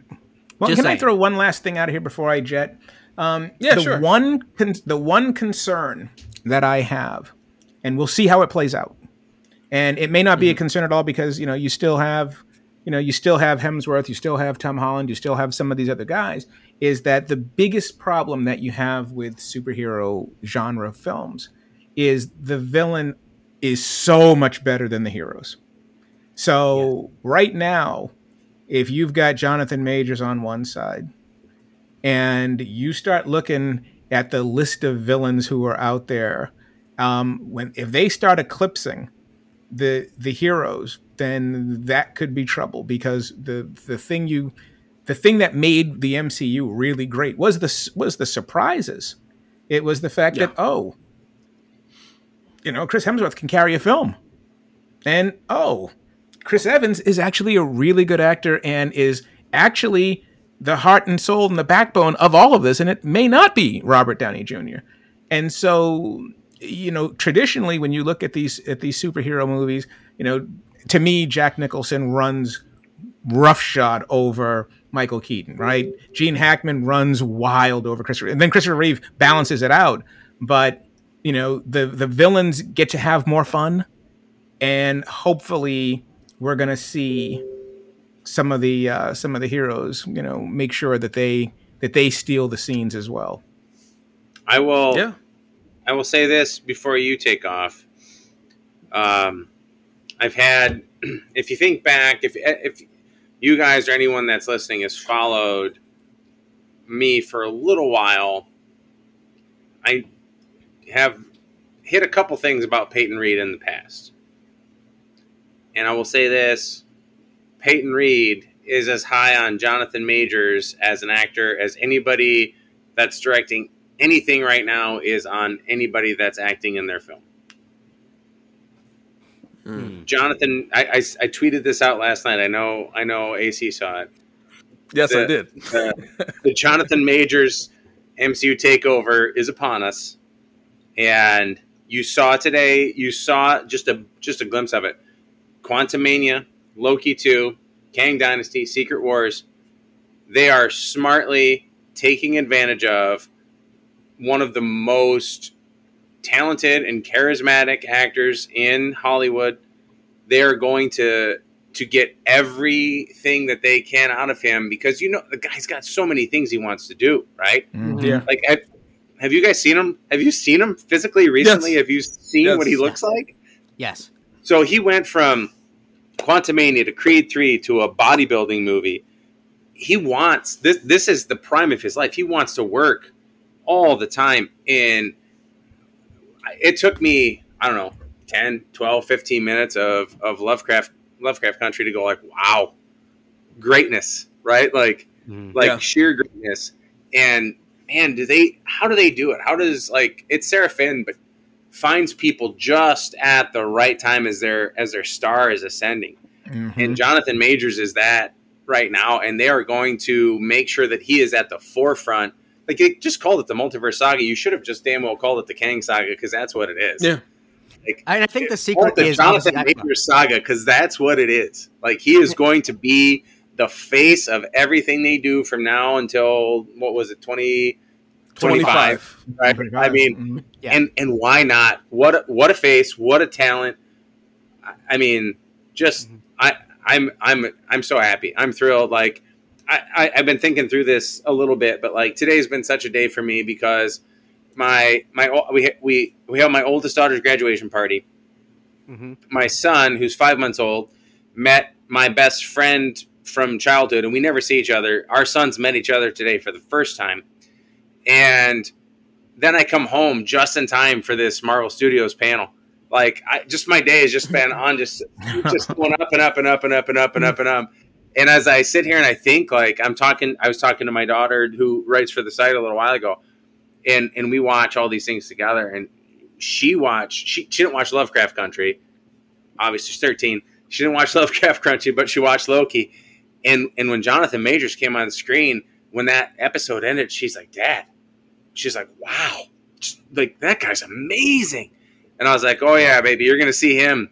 You're gonna see him. In a couple of years, you can watch The Last Black Man in San Francisco. He's amazing in that. So good. Yeah, he's amazing. He's amazing. Well, I want to get Howard good exits before. I don't want him to have to jet in the middle of someone else's monologue. So Howard, are there any last thoughts you want to get off before you head out? Yes. No, my last thoughts are, I'm glad you guys are doing this. This is amazing. We'll see you in a couple days. I believe Amin is giving us a time, so we will be doing episode 2 on the Metal Arc side. So looking forward to seeing you all. Charles, good to see you. Darlene, good to see you. Thank you for having me. Huge fan, man. I've been a fan of you for a long time. You're writing, so this was a bucket list for me.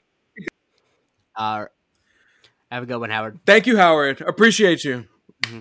I'm not in Sarah Finn's casting office, but I feel like so much of why the casting works so often is because for some of the roles, obviously they'll like look for something very specific, but it feels like in a lot of these, they know that since almost all these characters have had so many different iterations, you can mold an actor into playing a character. You can't make charisma. You can't make screen presence. So it's like, cast someone who is kind of like a character, and if they're a good actor, they can make it work. Like, yeah. But they see Jonathan Majors has charisma. He has some of the qualities that they're looking for in Kang. But it's like, let's mold the way we tell Kang over what he does successfully, as opposed to being like, let's find a guy that's so perfectly can play Kang. I was like, that's not something you're going to find. And so I think that's really why it works so well. Can I speak to that? Yeah, of course. Sure. So I've been, but like since 2015, give or take, had a lot of access to Hollywood casting grids. And I saved them all. I saved from day one. I saved every single one of them. Like I have an archive of them. And the change that has come through them, specifically what we're talking about here with Marvel Studios, is just an openness to, we want the character to be like this. And it's very much changed from, I don't know, say like, hey, we're casting for, like, I'll say like, for sure, when Ant-Man and the Wasp was coming out and they were casting Bill Foster, they're like 60, African-American, intelligent. And I remember, and this is something Joe Deckelmeyer from the Illuminati can tell you. I was like, dude, that's Bill Foster. He's like, how do you know? I was like, well, it's an Ant-Man movie, and it's a black guy who's the same age as Hank Pym, and it's Bill Foster. Like it just is. It's very straightforward, and it's very clear that's who they're casting here. And now when you read them, those descriptors are just like, we want someone who's humorous, intelligent, comedic. And so they're no longer saying like, hey, we think that this character is this age and this ethnicity. They're just saying like, we want a person who can play this type of person. And this is how you end up with a guy like Jonathan Majors as Kang. Like, This is exactly how you do it, because you stop trying to specify, we want white, we want black, we want male, we want female. You just say like, give us someone who can deliver this quality of this character, and then you get amazing shit. Like you get Jonathan Majors. I'll stay here all day and just go nuts on the talent that guy has. Yeah. I don't care what you do with Jonathan Majors. You have to get him in. If you have a franchise like they do, you have to get a guy like that. And they do that better than anybody else, because they don't. Yeah. They've learned and they've evolved. And this is why, like earlier, I'm pretty confident that like the TV side will evolve too. Like they're getting it. They just don't. It's not the same. And this is like, again, I've been watching this for a long time, and I've seen the change. And I know like the openness they have now in more and more and more of the lead roles are just like, we want someone who can do these things instead of we want a white male or a, like it used to be all the time, diverse female. Well, I don't even know what that means. Like, I have no idea what that descriptor means. Right. Yeah. But now they're saying like, we want someone who has these qualities as an actor. And if you're a legit actor, as Jonathan Majors is, you have all those qualities, right? That's the whole job. So this is, and they've also, like in Jonathan Majors' case, as far as I know, and they picked him out ahead of time. They knew they wanted him, and they wanted him for this big bad of this saga. And good for them to identify the talent, 2-3 years ago when the rest of us were just finding out who he was. And then dropping him in a TV show as a variant. Right? A variant of who he's actually going to be. I just remember like when we talked to Kate Herron last year and asked her about like what was it like with him coming in, and just how in awe everybody was, and just kind of like his process of how he goes about stuff. It was just like, it's incredible to hear like the dedication to the work, the dedication to the art, and basically the fact that he's going to be playing different versions of himself, which is a hell of an undertaking. Like, let's not like underrate that at all. That's crazy. It's not like Eddie Murphy in Nutty Professor style either, right? Like right. Like it's each of these variants. Like, what's the Kang Dynasty going to be? You can go read the comic book, but if you've been following the MCU, you know that it's not going to be the comic book. And the thing, what I can say though is that even though it's not going to be like Eddie Murphy, I would find it very funny if there were multiple Kangs around a table farting and stuff. That would be very funny. I would appreciate that. That would make me laugh at that. Look, let me go back to that. Eddie Murphy, I grew up in the 80s, and Eddie Murphy is one of my absolute favorites. Right? Absolutely. Like I lived 100%. off of Eddie Murphy. I'm not discrediting Eddie Murphy, but like I think what Jonathan Majors is doing is a whole different deal. No, I was just doing a dumb joke and interrupting a serious point, which is not something I do all the time. Beverly Hills Cop. I actually listen. I actually taught. I'm a teacher, and I teach summer workshops, and I taught a summer workshop in the high school where Beverly Hills Cop with the Mumford High The sweatshirt he wore. I taught workshop in that high school. So a quick question and we'll move on. What's your opinion on the fact that in Venom 2, Tom Hardy dresses like Axel Foley in the first Beverly Hills Cop? Did they make a second Venom movie? I mean... Oh, yeah, that's the... Yeah, oh, that's right. Jake don't know about this. Jake don't know this part. Anyway. But yes. Let me continue because... as much as like we let me continue. Not at all. But it's like, even with as much of the Kang stuff that we do have, there are a couple of other projects that were, announced, stuff that we knew of, but also stuff that, we haven't got like word on either when it was coming out or what it's going to look like. One of the things that I've been interested personally, just because of its comic book ties, is Secret Invasion and what they're going to do with that. And it seems like obviously nothing can be like the books, but just to see Samuel L. Jackson kind of like carry this series and everything that they're going to bring with it, bringing in Emilia Clarke, Ben Mendelsohn, obviously back as Talos. There's a lot of stuff going on. Dalby, we talk about Skrulls and who's a Skrull and what's happening there. We hear that Don Cheadle's in this, Rhodey's back. What are your first like thoughts hearing new stuff about Secret Invasion? Well, probably that Cheadle's a Skrull. I've been saying that for months. If anybody's a Skrull. If anybody's a Skrull, it's that man.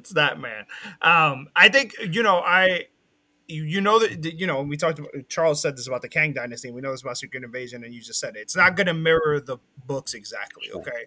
But judging by all the footage description, it sounds like it's going to have a lot of what really worked in the story, right? Like this, like, who do you trust? And like, who can you trust? I think it's also, there's a lot of opportunity, man, here to set it up where like somebody who we thought was a hero was a Skrull all along, right? Like that, there's potential for there. Mm-hmm. And somebody who's been a villain this entire time, right? Like, is it possible that we find out, like, I remember, is it possible that we find out that like, Black Widow, was really a Skrull? Like, is that what we're going to find out? Is she's not really dead, right? Or are we going to find out that, like, there's, Skrulls behave differently in another universe than they do in this, MCU 616?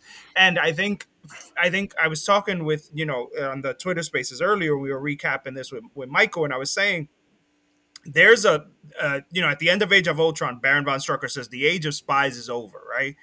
I don't think so, man. I don't think that's over at all. And you still have this like real like corner with like MI13 and like just a whole lot of espionage still to tell here in this universe. And Secret Invasion opens up a different side of that because this is still very much an espionage thriller. But I think for me, man, it's War Machine. He's a Skrull. The president, we're going to find out he's a Skrull too, right? Like I think there's going to be a lot of people that we're going to be surprised they're Skrulls, because one thing, and this ties into Charles's point about Majors, like the balls it takes to introduce your big bad in a TV show. Like people are going to realize like you can't skip the Disney Plus shows. You can't just skip them, right? It's the folks who went to go see Multiverse of Madness and they were like, "What? Wanda's bad? How did this happen? What do you mean? How did this happen? She was reading the Darkhold at the end of WandaVision. That's how it happened. Her fingers were decaying." Right, exactly. I'm going to get my kids, man. That's what I'm going to go do. So I think we're going to see Secret Invasion is going to because I think in order to raise the stakes for Kang Dynasty and Secret Wars, and particularly Secret Wars, because I think some people are going to die in Secret Wars, right? In order for you to raise the stakes, things have to mean something. And Secret Invasion is the way that you make it that it means something, by revealing that guys who we thought were heroes are no longer, or weren't really heroes, and guys who we thought were like people that we saw evolve didn't really evolve. Like it's just they were Skrulls. They were replaced at some point. For sure. Before I throw it to you, Charles, I do want to say this because Dalby mentions a lot of interesting points there. I think the one transition that you can use from the books that I would like to see personally is the idea of, as we know at the end of Secret Invasion in the books, the government is distrustful of Tony Stark, and they're like, "Wait a minute, how did you not see this coming? How was this a thing?" And they get to the point where they're like, "Hey, Norman Osborn, you handle things now for us." So with Val in the fold, with Val being in the fold now, I do wonder if they're going to look at Fury the same way in this show after this concludes and we have our thunderbolts set up coming through, and I will throw this to Charles. Man, that's it's pretty hefty. It's trying to think about my future as owning a website before I answer this question. Don't get yourself in trouble here. If you're going to get yourself in trouble, make it on a more prestigious publication. Don't do it on here. Yes. We're just goofing around here. All these guys can see is my face as I'm just like, man, how do I, so let's do a thing where we just think logically. Yes, let's think logically. Because no one can fault us for being smarter than the people who follow comic books that we've already read, right? Like critical thinking. Yes. We spoke about it earlier. Man, and is that not my everyday life as a teacher? It is. that is so correct. So here we are. Like, we've seen Val.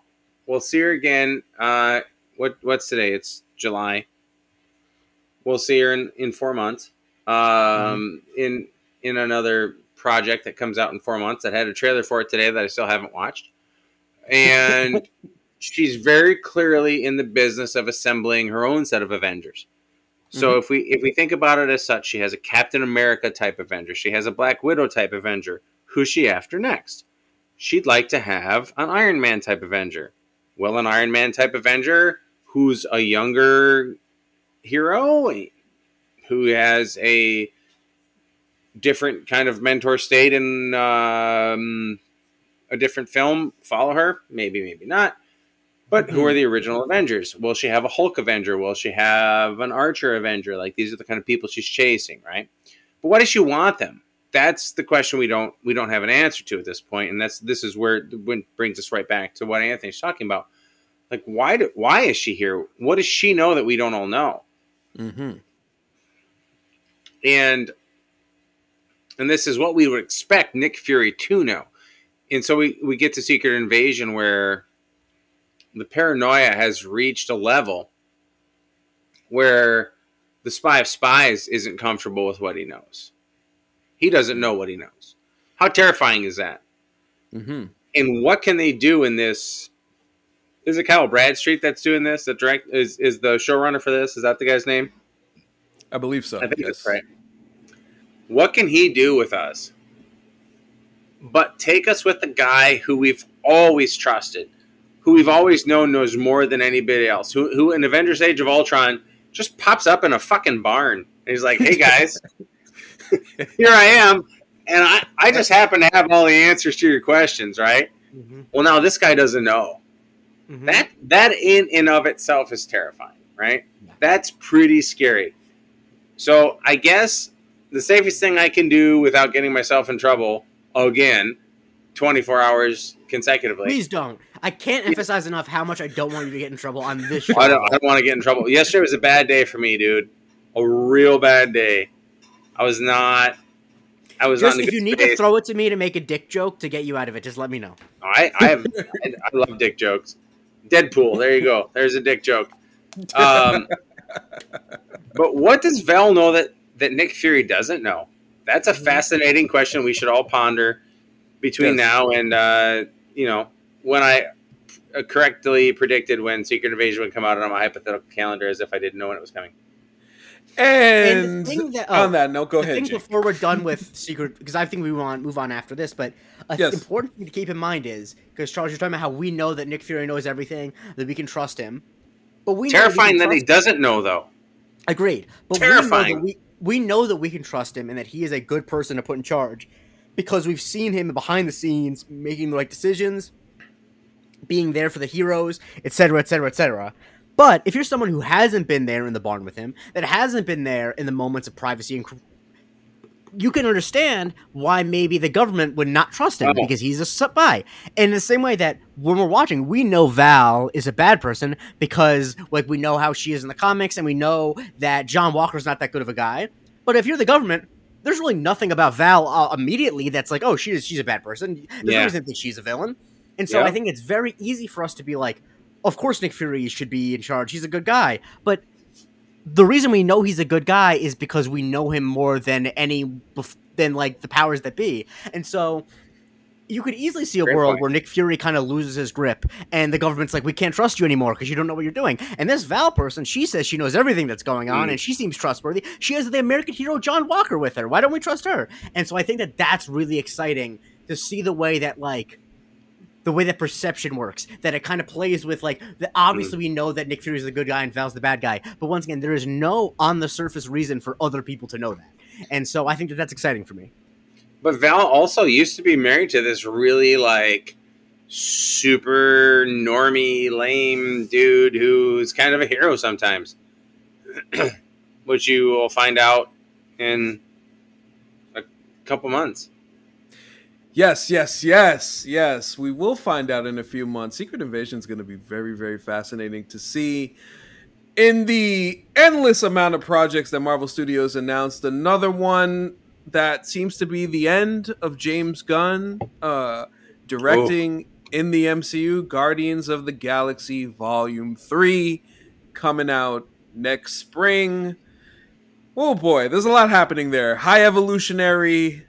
Apparently people are not going to make the end of this film, are not going to survive. Yeah. There's a lot happening. Jake, I'll throw it to you first. What are you looking forward to in Jake's in James's swan song? I'm glad to know I was the only person that is drinking tonight. No, I obviously there's been a lot talking about. Sorry, it's funny. You had one slip up, and I was playing this pod only go to 1 hour, and so I got 2 drinks. And as we kept going, I kept getting more, and it's I'm like great. 6. Yeah, I don't feel great about it, but just I'm just saying this out loud because you're wondering like why is Jake slurring his words more than usual? It's because am I slurring? Is that what's going on here?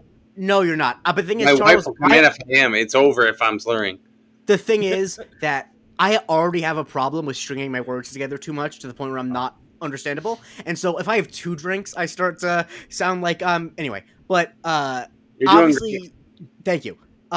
There's been so much talk about, Drax not making it for various Batista reasons. I joked on the Discord that it's because he wants to do Tuber.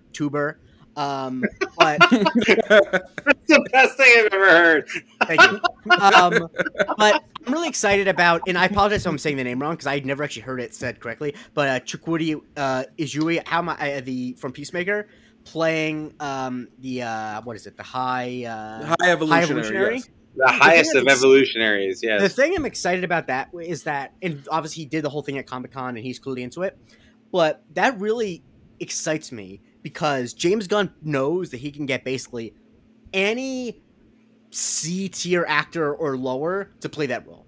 Really, like he really has his pick of the litter of anyone outside of like A-list and B-list to play that role. But he's like, this guy I worked with, who I saw up close, I think he is so talented that he can do it. And that, when that happens, there's nothing that excites me more as a film fan when you see an actor who, like, for example, the thing that I think about a lot is how, like, Paul Verhoeven made Total Recall and Sharon Stone had, like, a, middle part in it. And he was like, no, I think you should be the lead of my erotic thriller I make next because I see that in you. You know what I mean? And so it really excites me that James Gunn is like, you're like the, 4th lead on this, HBO Max show I'm making. But I see in you that you can be a major character in the MCU. That is like, wow, that's really exciting. And the fact that, once again, he's so into it that he showed up to Comic-Con looking like that character, hell yeah. Nah, man, I can't wait to see what his performance is going to look like. Dalbean, how about you? Oh, Dalbean, before you go, you're going to head out. But before you go, give us your thoughts on Guardians of the Galaxy Volume 3 and what we're going to see. Yeah, absolutely. And first off, thank you guys. Always down to kick with you guys, and I'm glad that I got to kick it for longer than 48 minutes, like our normal pod episode. So this was good. I think it's a couple things. I think, and I often think, we talked about this, like logic and common sense. The High Evolutionary, for folks who haven't read the comics, and all of us have, to some extent, he's known for experimenting on things, humans, animals, things like that. And because his goal, as he said today, when he delivered his bars, is that his goal is to turn you into something less repulsive, right? And there's something really, really terrifying about that, especially as we barrel towards the mutants, right? Because Yes. we just saw in Miss Marvel that the Bangle activated something in Kamala, right? Like she had a mutation, and this Bangle set it off. The High Evolutionary, I think folks don't realize, and this is why it's cool. Like, to Jake's point, this is why it's cool that he got somebody who isn't like he didn't go and get Robert De Niro to play the High Evolutionary. Right? Like, he didn't go do that. He only got somebody that he's worked with before, that he knows is a talent, who maybe just hasn't gotten an opportunity of this magnitude to be in a franchise like this before, right? Right. Because the High Evolutionary's role in the comics in particular, as it pertains to the Guardians, but also as it pertains to, like, there's connections to, like, the Eternals and, like, the mutants, and and his whole shtick is experimenting to improve things, right? And I think that the fact that Charles has said this about Majors, like, you got him right. Like, I mean, for real, Marvel got him right before he took off. Like, they got him, locked him in, and now he's that guy. I love the fact that James Gunn, to your point, just he went and said, listen, man, like, you may not know who this dude is, but I think he could play this role really, really well. And if today's performance at Hall H is any inclination of how he's going to play the performance, how he's going to play the High Evolutionary, I think that's going to be really, really cool, because I think that folks, even we know that this is the end of this iteration of the Guardians, right? We know that it's the end. Batista wanted to be The Rock so bad, and now he can go back and doing God knows what. But I think I'm very curious to see where we end up with the Guardians after this, because without the Guardians, there's no Marvel cosmic side, and Marvel really rolled the dice with the Guardians, right? And they hit on it, and now I'm very curious to see where we end up at the end of it. But I'm excited for it, considering this is the end of this team. For sure. And Charles, your thoughts on Guardians 3? What not only to expect, but kind of the end of this version of them, because it's going to be a clear, different look after this. I am I'm always terrified. I don't know why I do this. I'm terrified to speak out, in a sense. I read comics forever, and then went to college. High school, my senior year in high school, I dedicated a lot of my spare time to the sport that I ended up playing in college. And then college is hard as it is, and playing a sport is real hard. So post-college, I started reading again. And the thing that drew me back into comics was the DNA, Guardians, Nova, Annihilation, Conquest, that whole thing. And so when they announced that James Gunn was going to make Guardians of the Galaxy, I was thrilled, because I was a big James Gunn fan. I watched a couple of his movies. I was like, man, this guy's got it. Like, he knows what's up. And the original Guardians movie, as great as it is, wasn't what I was hoping a Guardians movie would be. It doesn't take an expert to see it took a lot of liberties with the characters. Yeah. But I enjoyed the movie, and I said, like, man, this is great. Like, these characters aren't the characters I thought they should be, but this movie works, right? He did what he did. Like, so for instance, like, Drax isn't a guy who died on Earth and was reincarnated in the body of a destroyer, and you can go from there, whatever. Like, that's just an example. But the movie's great, right? Like, and that movie will always hold a special place for me. It's the last movie my mom and I saw before she passed away. And so I was like, man, all right. So it's not what I wanted, but it's got potential. And the second movie kind of took away a lot of that potential for me. It just, the original Guardians, the way that they presented them, and some of the things they did. So whatever. But as that movie ended up, and we knew where it was headed, we got a big info dump about what Guardians 3 was going to be about. And I was very excited to find out that some of what Guardians 3 would be about, and obviously towards the end, was assembling a new team. And I feel like that's part of the process that happened here tonight at SDCC, was for them to say, like, yeah, it's the last volume of this group of characters, but there's a new thing headed into the future, and not everybody has to die.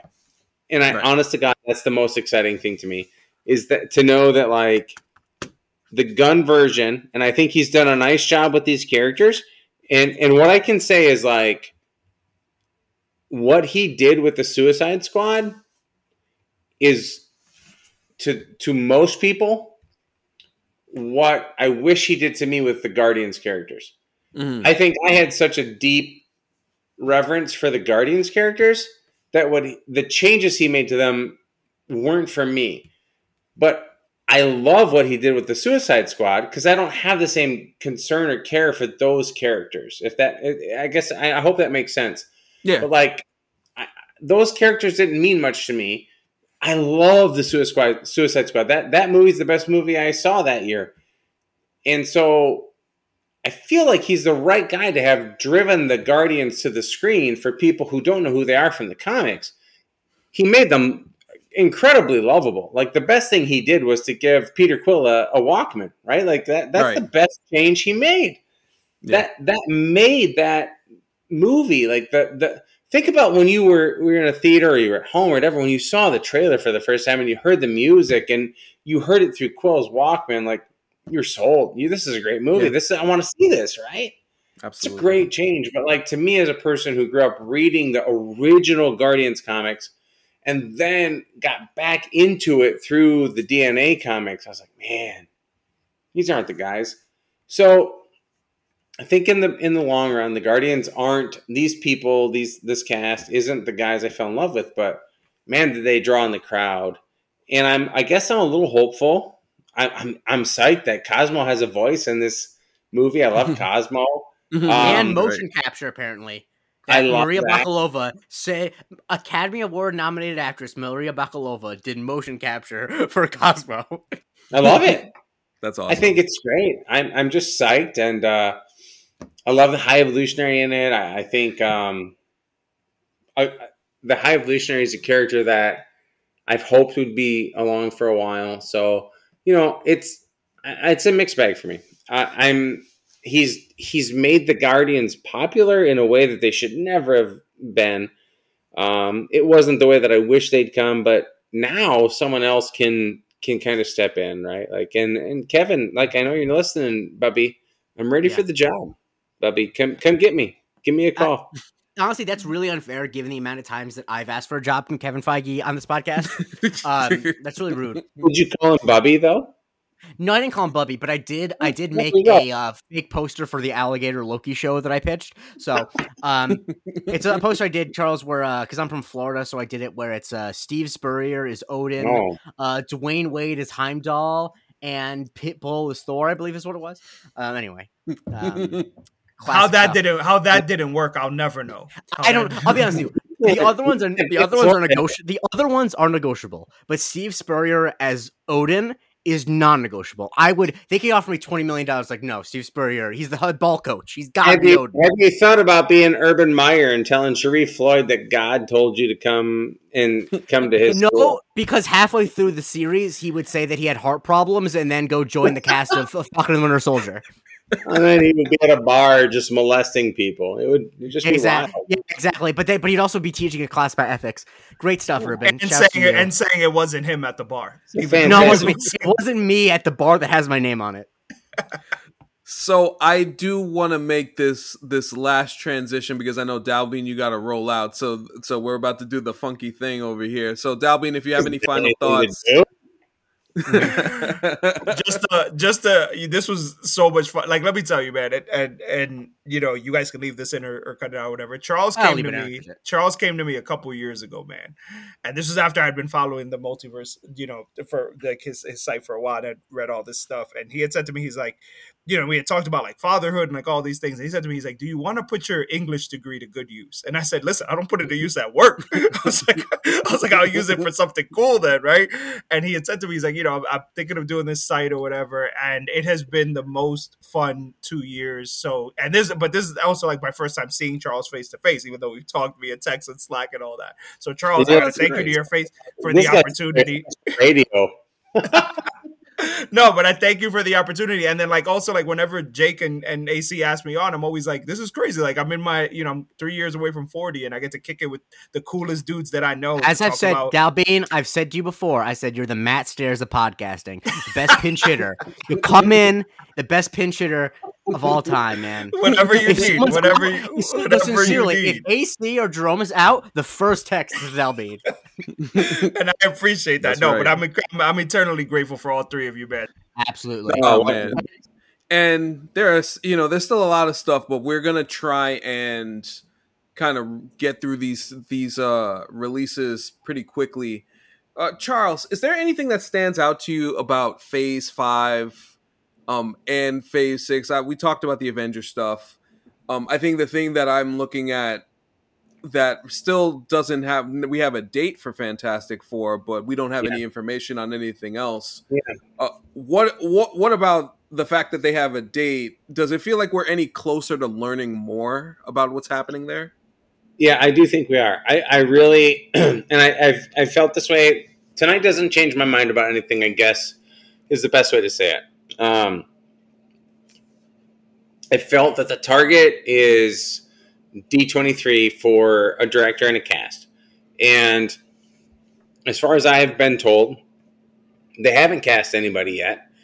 And I think that's because they'd like to have a director on board who is in the same realm as Sam Raimi was, as far as like being able to handle the entire production. And if you think to like Raimi coming on board to Multiverse of Madness, he didn't have to hire pretty much anybody, right? Like the cast was pretty much, you've got Strange, you've got Wanda, you've got all these people. It's fantastic, right? Like it's great.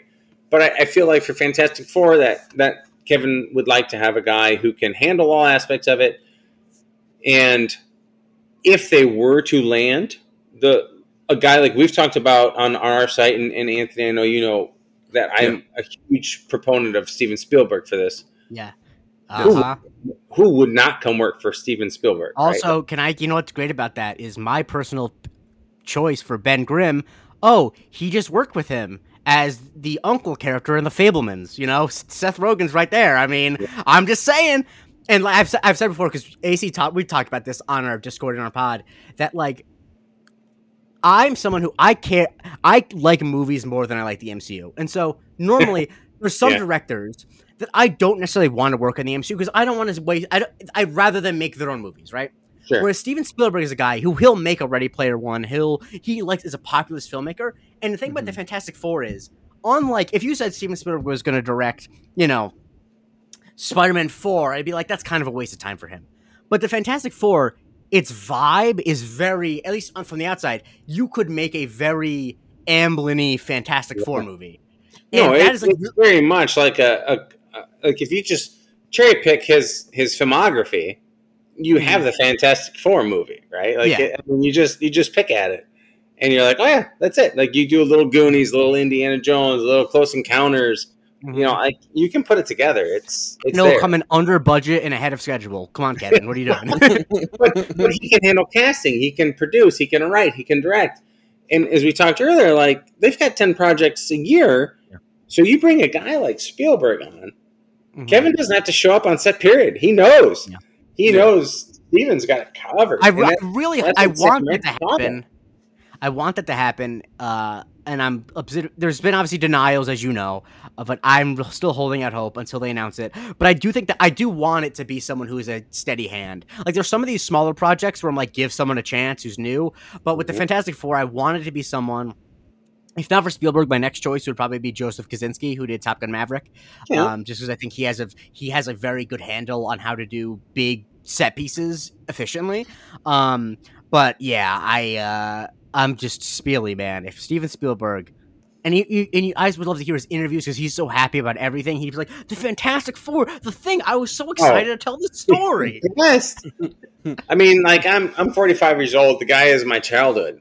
Like to see him do this now would be just fascinating. And once again, anyone who would be mad about it, I just want to point out that he did a Ready Player One movie, which is a movie that is based on just like one dude writing fan fiction for all the stuff he likes. So he is not like, this would be a step up from that. he was ready to do a DC film, right? He was going to do DC Blackhawks. So this is fine. Like he'll do this. He's not opposed to comic books. Like no. That's the thing that's great about him is that he'll. Is it going to work for him? The thing that summarizes Steven Spielberg, and this is the last thing I'll say about it, is that, and this is why I think he's the greatest director in Hollywood history, is that in 1993 he released 2 films, Jurassic Park and Schindler's List. He is equally parts populist and serious. But anyway, continue. Yes, of course. And I think the other big announcement of something that people have been waiting to hear is Captain America: New World Order. Mm-hmm. We're getting that now. We have a director for it. We have the writing team similar to Falcon and the Winter Soldier. Yeah. Charles, do you have any thoughts on like what this movie could potentially look like for Sam, or maybe something that you would like to see? I don't have any actual insight, but what you get. So if you think about the Falcon and the Winter Soldier, you got a lot of Mark Gruenwald Cap stories for Sam, and again, as a guy who's 45 and read comics for a long time, I think Mark Gruenwald's probably my favorite Cap writer. And I know it was a misdirect way back in the day for them to throw the Serpent Society out there in place of, Civil War. But I really feel like in the climate in which we exist today, that having Sam Wilson take on something like the Serpent Society and the New World Order movie is a great way to go. I know that they used it to like kind of push everybody's ideas aside for just a little bit, but I want to think of like what Gruenwald was doing in the 70s and in the 80s with the ideas he was writing about. I'm like, man, how does it come back around now to the 2020s, and those ideas are still prevalent and like prominent, I guess, here in society. So I guess for me, I would love for that movie to be maybe something like the Serpent Society, maybe the Corporation.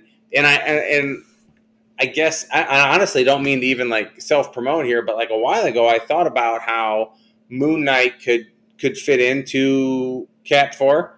Right. And with this title for this movie, I think it really does fit. I think the Corporation and the idea there with Moon Knight can fit into what they're looking at here.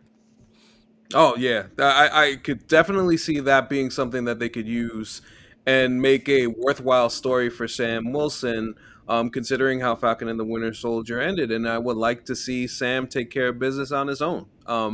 That would be something that would be very intriguing. And if they could get Mr. Lumbly back as Isaiah Bradley to kind of play a guiding hand, that would be something I would love to see too. That would be something I would be very happy. The best character that they've introduced in these TV series that wasn't a main character, right? Like Sam's not introduced in him, Bucky's introduced in him, but Isaiah Bradley and Carl Lumbly's character is. I mean, is there a better character that they've introduced? No, and it's why how they ended it with him was so disappointing because he was such a good character, and that like we talked a lot about this with Howard on the show, but the fact that it was just like all you do is get a statue, like that kind of was, and that was only disappointing because he was such a good character. Yeah, we actually interviewed, and his name is totally. I didn't interview him. Joe interviewed him. The kid that played. Who's going to be the Patriot, essentially. I'm totally blanking on the kid's name right now. But it's clear that that's the setup, right? For Young Avengers, he's going to play what's the kid? What is his name in the comics? Patriot is all I can think of. But Joe interviewed him, and he's like, he refused to say anything. He's like, I don't know anything about that. But he gave like that very classic answer of like, I don't know what you're talking about. But like that storyline isn't going away, and it shouldn't. That series in and of itself, even though like John Walker was super disappointing, If you watch The Boys and you saw how Soldier Boy was, like that shit. Yeah. Like Charles and I talk about this all the time. Like that should have been John Walker, you know. Yeah. Mm-hmm. And so some of that stuff is disappointing. But what they allowed the villains to do in the short amount of time they did, and tying Sam into like his wheelhouse of like social as a social worker and as a counselor.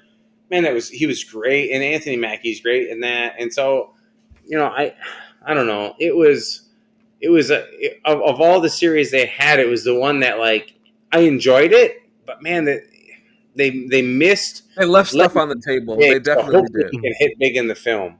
No. Yeah. But I'm excited. I'm hopeful to see what they do. What's next on the docket? Well, geez, Phase 5 has a lot of stuff. We don't know a lot about we do know a decent amount of what's happening in Ironheart and how they're going to continue that on from Wakanda Forever. Some of the cast stuff is very interesting. I know you've talked, Charles, about Zeke Stain and what that may potentially look like. What are you thinking of Ironheart and some of the stuff that you mentioned, obviously without getting yourself in trouble, of course?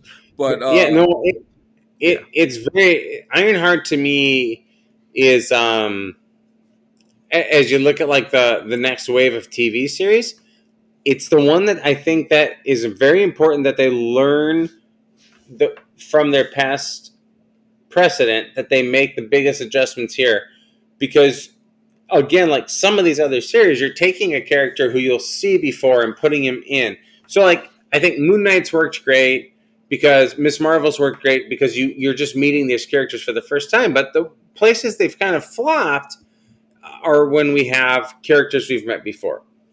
But I think Ironheart provides a really good opportunity for them to say like, hey, this is a character you met, but you don't really know where she came from.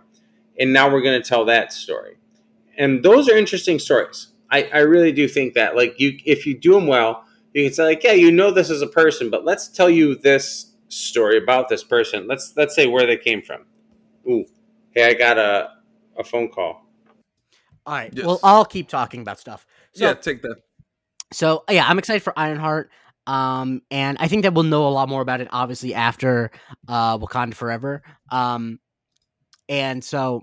Yeah, well, I think Agatha Coven of Chaos, changing it from House of Harkness is something that is interesting on the outset, looking at it there. Yeah. The thing is, I don't really know what to make of it. It is interesting, but I don't know what it means until we see it. Obviously. Right. And I don't think a lot of people do anyway. So I think that's just something that we'll have to keep an eye on, and where we find Agatha from where we last left her at the end of WandaVision. All right. So I think one of the bigger projects that has a lot of intrigue, and I can actually tie in two things at once, is Blade and what we will potentially get with that. One of the things that was omitted, and I suspect that they will talk about it at D23, is the werewolf special, which is something that I think a lot of Marvel heads are looking forward to, seeing what that looks like. Charles is like, as far as not only Blade, but also like the werewolf special, as we get into more of the supernatural aspect of the MCU and Marvel generally here. What are your thoughts on the prospects of building out that universe? I'm excited. So I think there's been some significant leaks for the Halloween special, and so we know we have obviously Werewolf by Night, which we thought was the title. We know Man-Thing's involved. The Bloodstones are involved.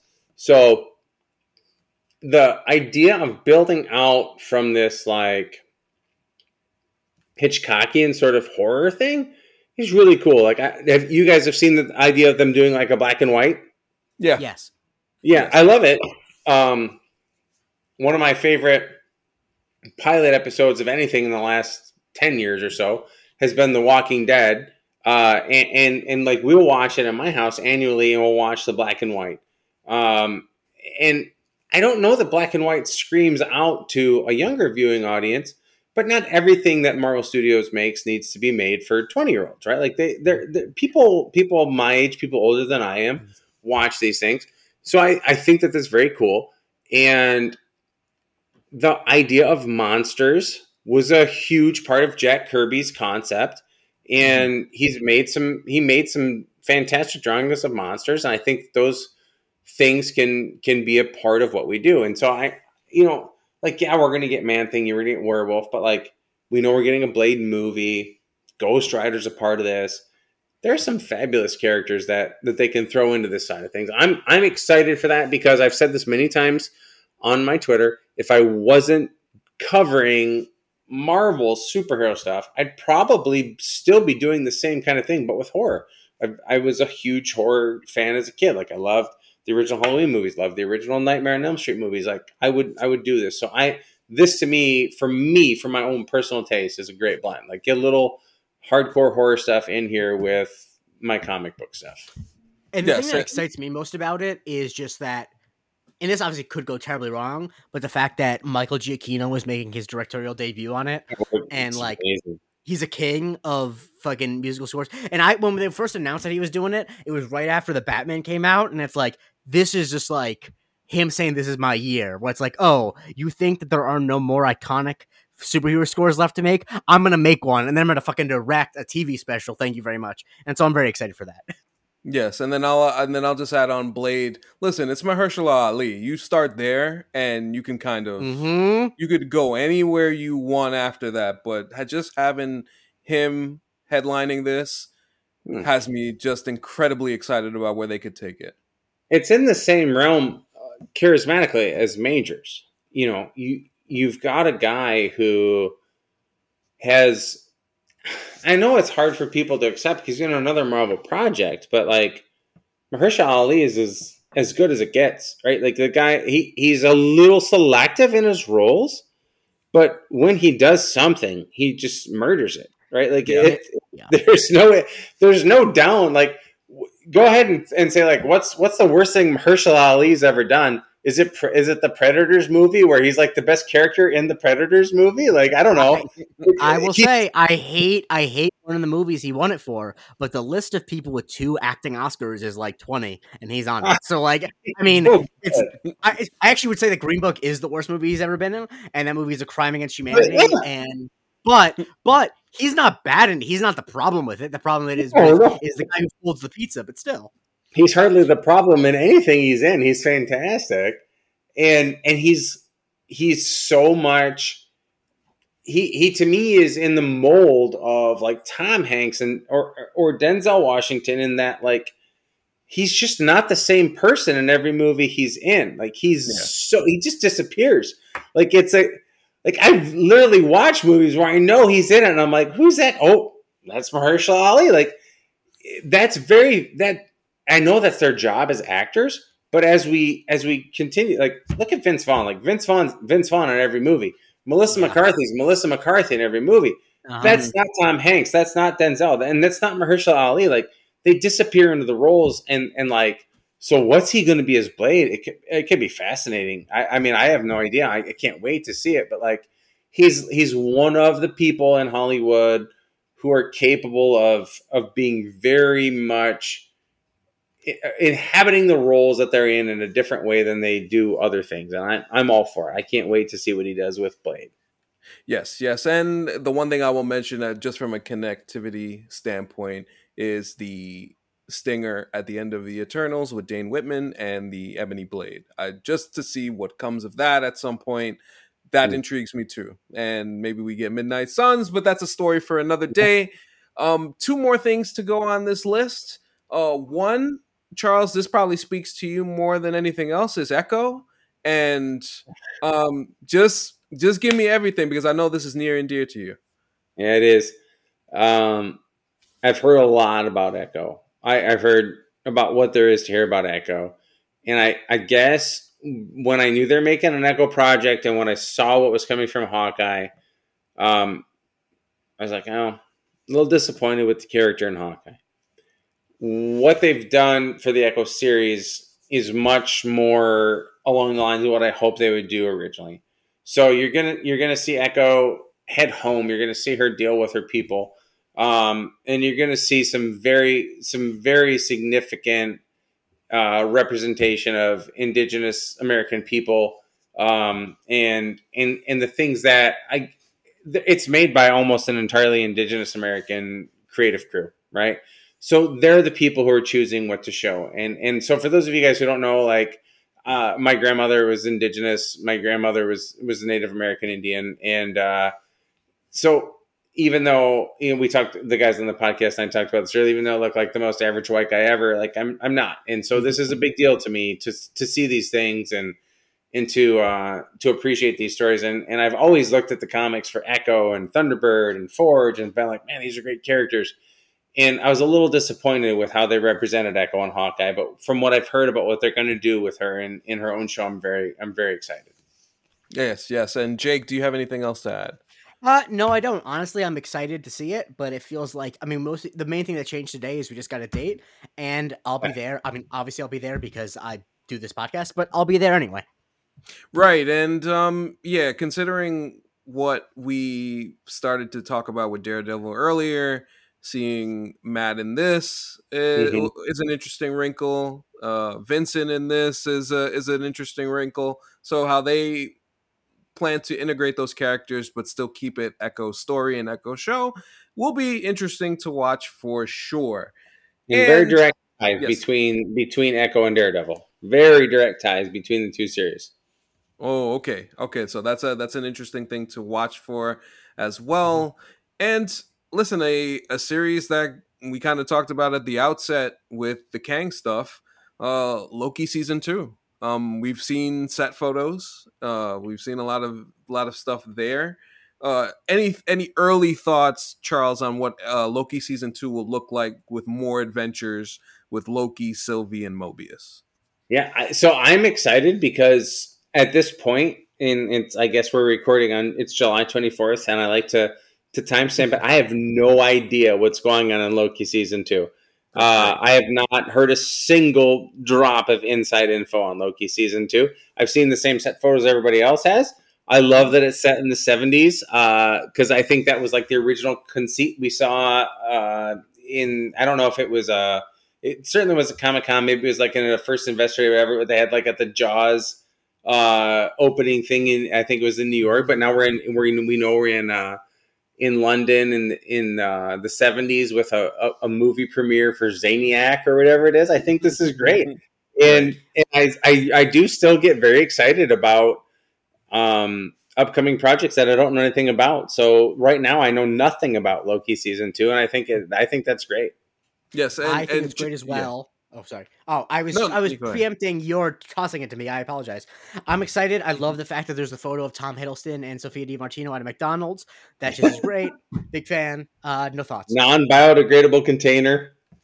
It is. Yeah, it's not great, but it is. It's just always nice when people say stars just like us. They usually mean like, oh, they had to go to the grocery store. But sometimes it's like, oh shit, I don't have enough time to get dinner. Let me go to McDonald's. And the final thing, and I just realized I just missed this. It's a show that's coming out in a few weeks. She-Hulk. Yeah. We saw a new trailer, which I'm so hyped. Has a lot of new stuff in it. We see Wong, we see Matt in the yellow suit, so we're going OG Daredevil back to the beginning, the very beginning. There's been a lot of talk about this show for reasons that to me are not important, but like I feel like this is going to be really, really exciting. I think the main thing that we saw in this trailer was the first time we get to see Jennifer break the fourth wall. Well, and that is fun. So Charles, give me your thoughts on what you're looking forward to for She-Hulk. Man, it's going back a year now when I first started hitting some info on She-Hulk. And the more I heard, the more I thought like, man, these guys don't give a shit about what their audience is going to think about how different this is from what they've done. They've bought, like they dialed right in and bought right into, we're going to make this show a direct representation of early She-Hulk comic books. And those comic books at the time they were written weren't always like super popular, but like the fourth wall breaking and I'm the number of, I don't know, I don't even know what letter to give them. D-list, E-list, F-list, Z-list characters that they're about to introduce in the show is fantastic. And so, none of these, not every single one of these stories is going to matter in the multiverse saga, but I love that they're willing to take this like nine half-hour episode detour into saying like, look at this is a super cool character who has these experiences with these people, but then they're also definitely going to anchor it into the MCU. Like, obviously, we've seen the trailer. You've got the yellow Daredevil suit. He's going to be a big deal. You've got a larger overarching story. For me, for the rest of 2022, this is the one that I am most interested in how the public receives it. I think the public's going to love, the general audience is going to love Black Panther. I'm really curious how the general public's going to receive She-Hulk. Yeah. I imagine it's going to be a thing that has happened with some other Marvel properties where there's almost like a gulf of the more invested you are in the MCU, I think people who are super invested and kind of self-serious won't like it. Whereas like casual viewers, because I've talked recently about how my brother, his girlfriend has gotten him into like basically watching all the Disney Plus shows, and he had seen some of the movies and stuff, but he's never been a huge MCU guy ever. But like he's liked a lot of the stuff that is less connected to things. Like he really liked Moon Knight a lot, and I think that he'll love She-Hulk because the thing that She-Hulk seems like is She-Hulk seems like actually funny. Not that I don't think the MCU stuff is funny, but like not superhero quip funny, but because I'm going to use the TV degree that I talked about not using right here, that there is a structural difference between a story that is a comedy and a story that is a drama. You can tell a story that is structurally a drama that has a lot of jokes in it, but it still means that the structure of it is a drama. It feels like the structure of She-Hulk is structured like comedic episodes, where and the way that was explained to me in school was basically that in a comedy, the thing that is at stake is like people's relationships. It's not actually their lives. And so while there probably will be a final 9th episode where there's a big showdown where someone might die, it feels like the stakes of the show are about Jennifer Walters' life and her relationships and her friends. And that's what comedies are. It doesn't always have to be someone's life on the line. And I'm really excited to see that because that's fun and funny. And it is the thing I want Marvel to do. If Marvel's going to do 25 things a year, I want them all to be a little bit different in what they're giving us. Yeah. Oh, that's fair. I think you're correct. Yes, for sure. And what a day. What a day.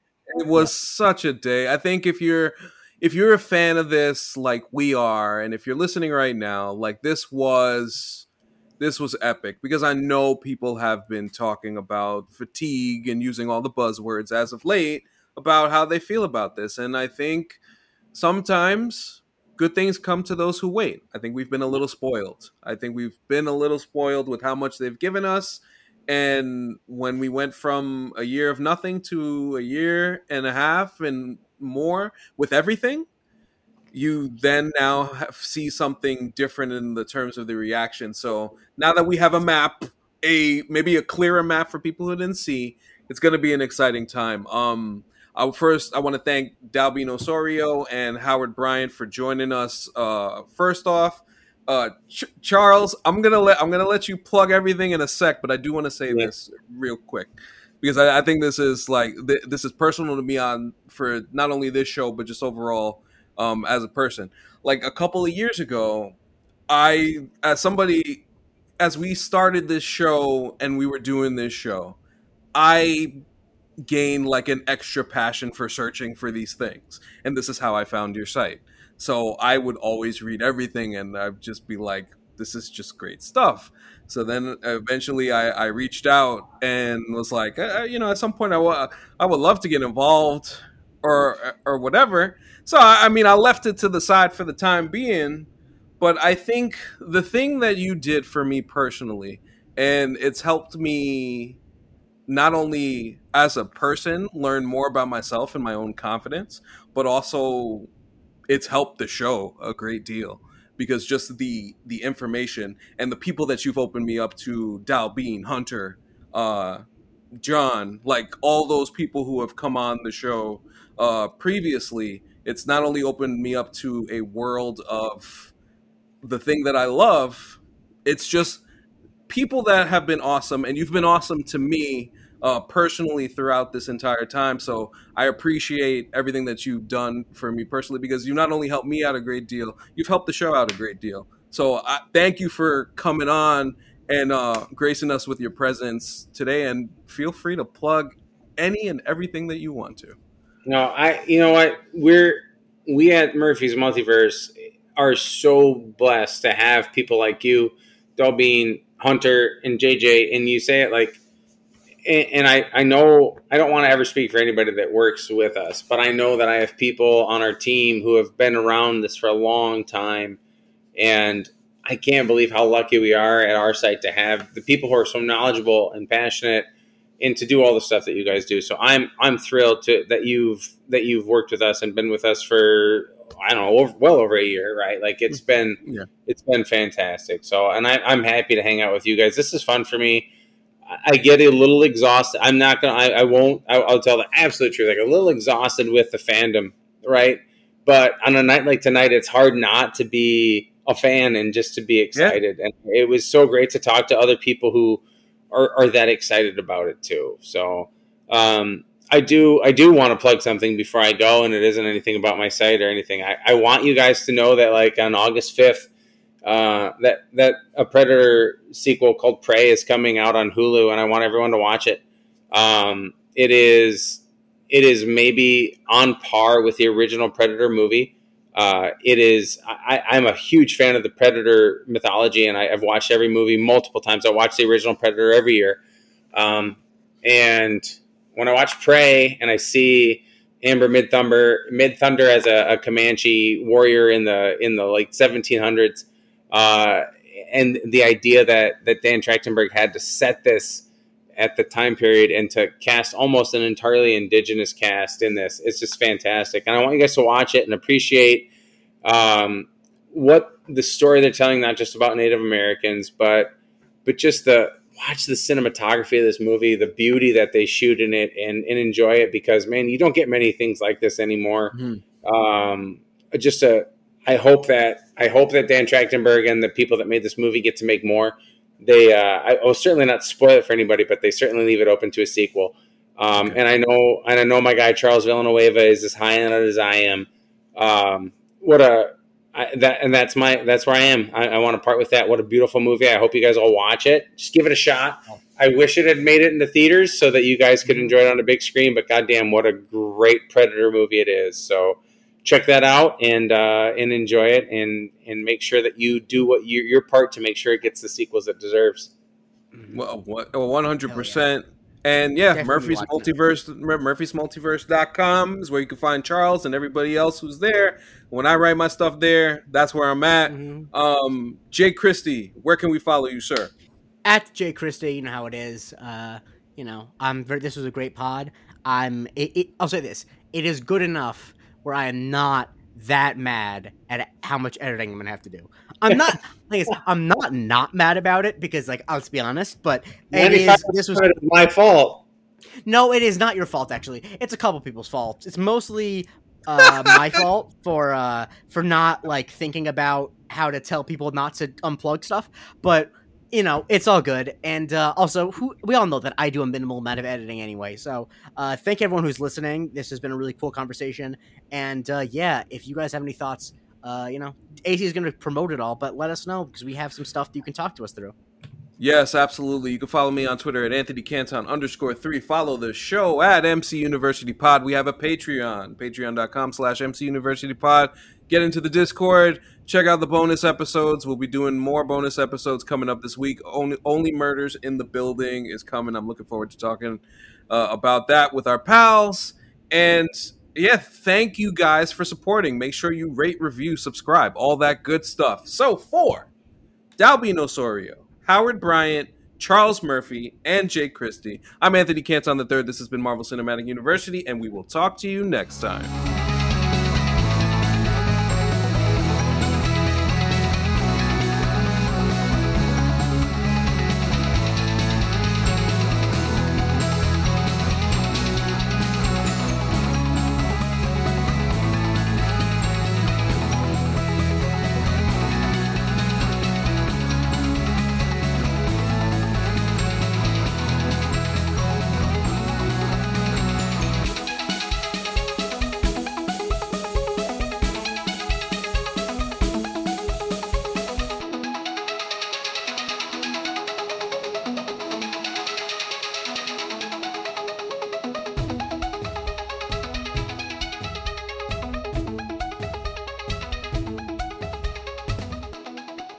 It was so good. I loved it.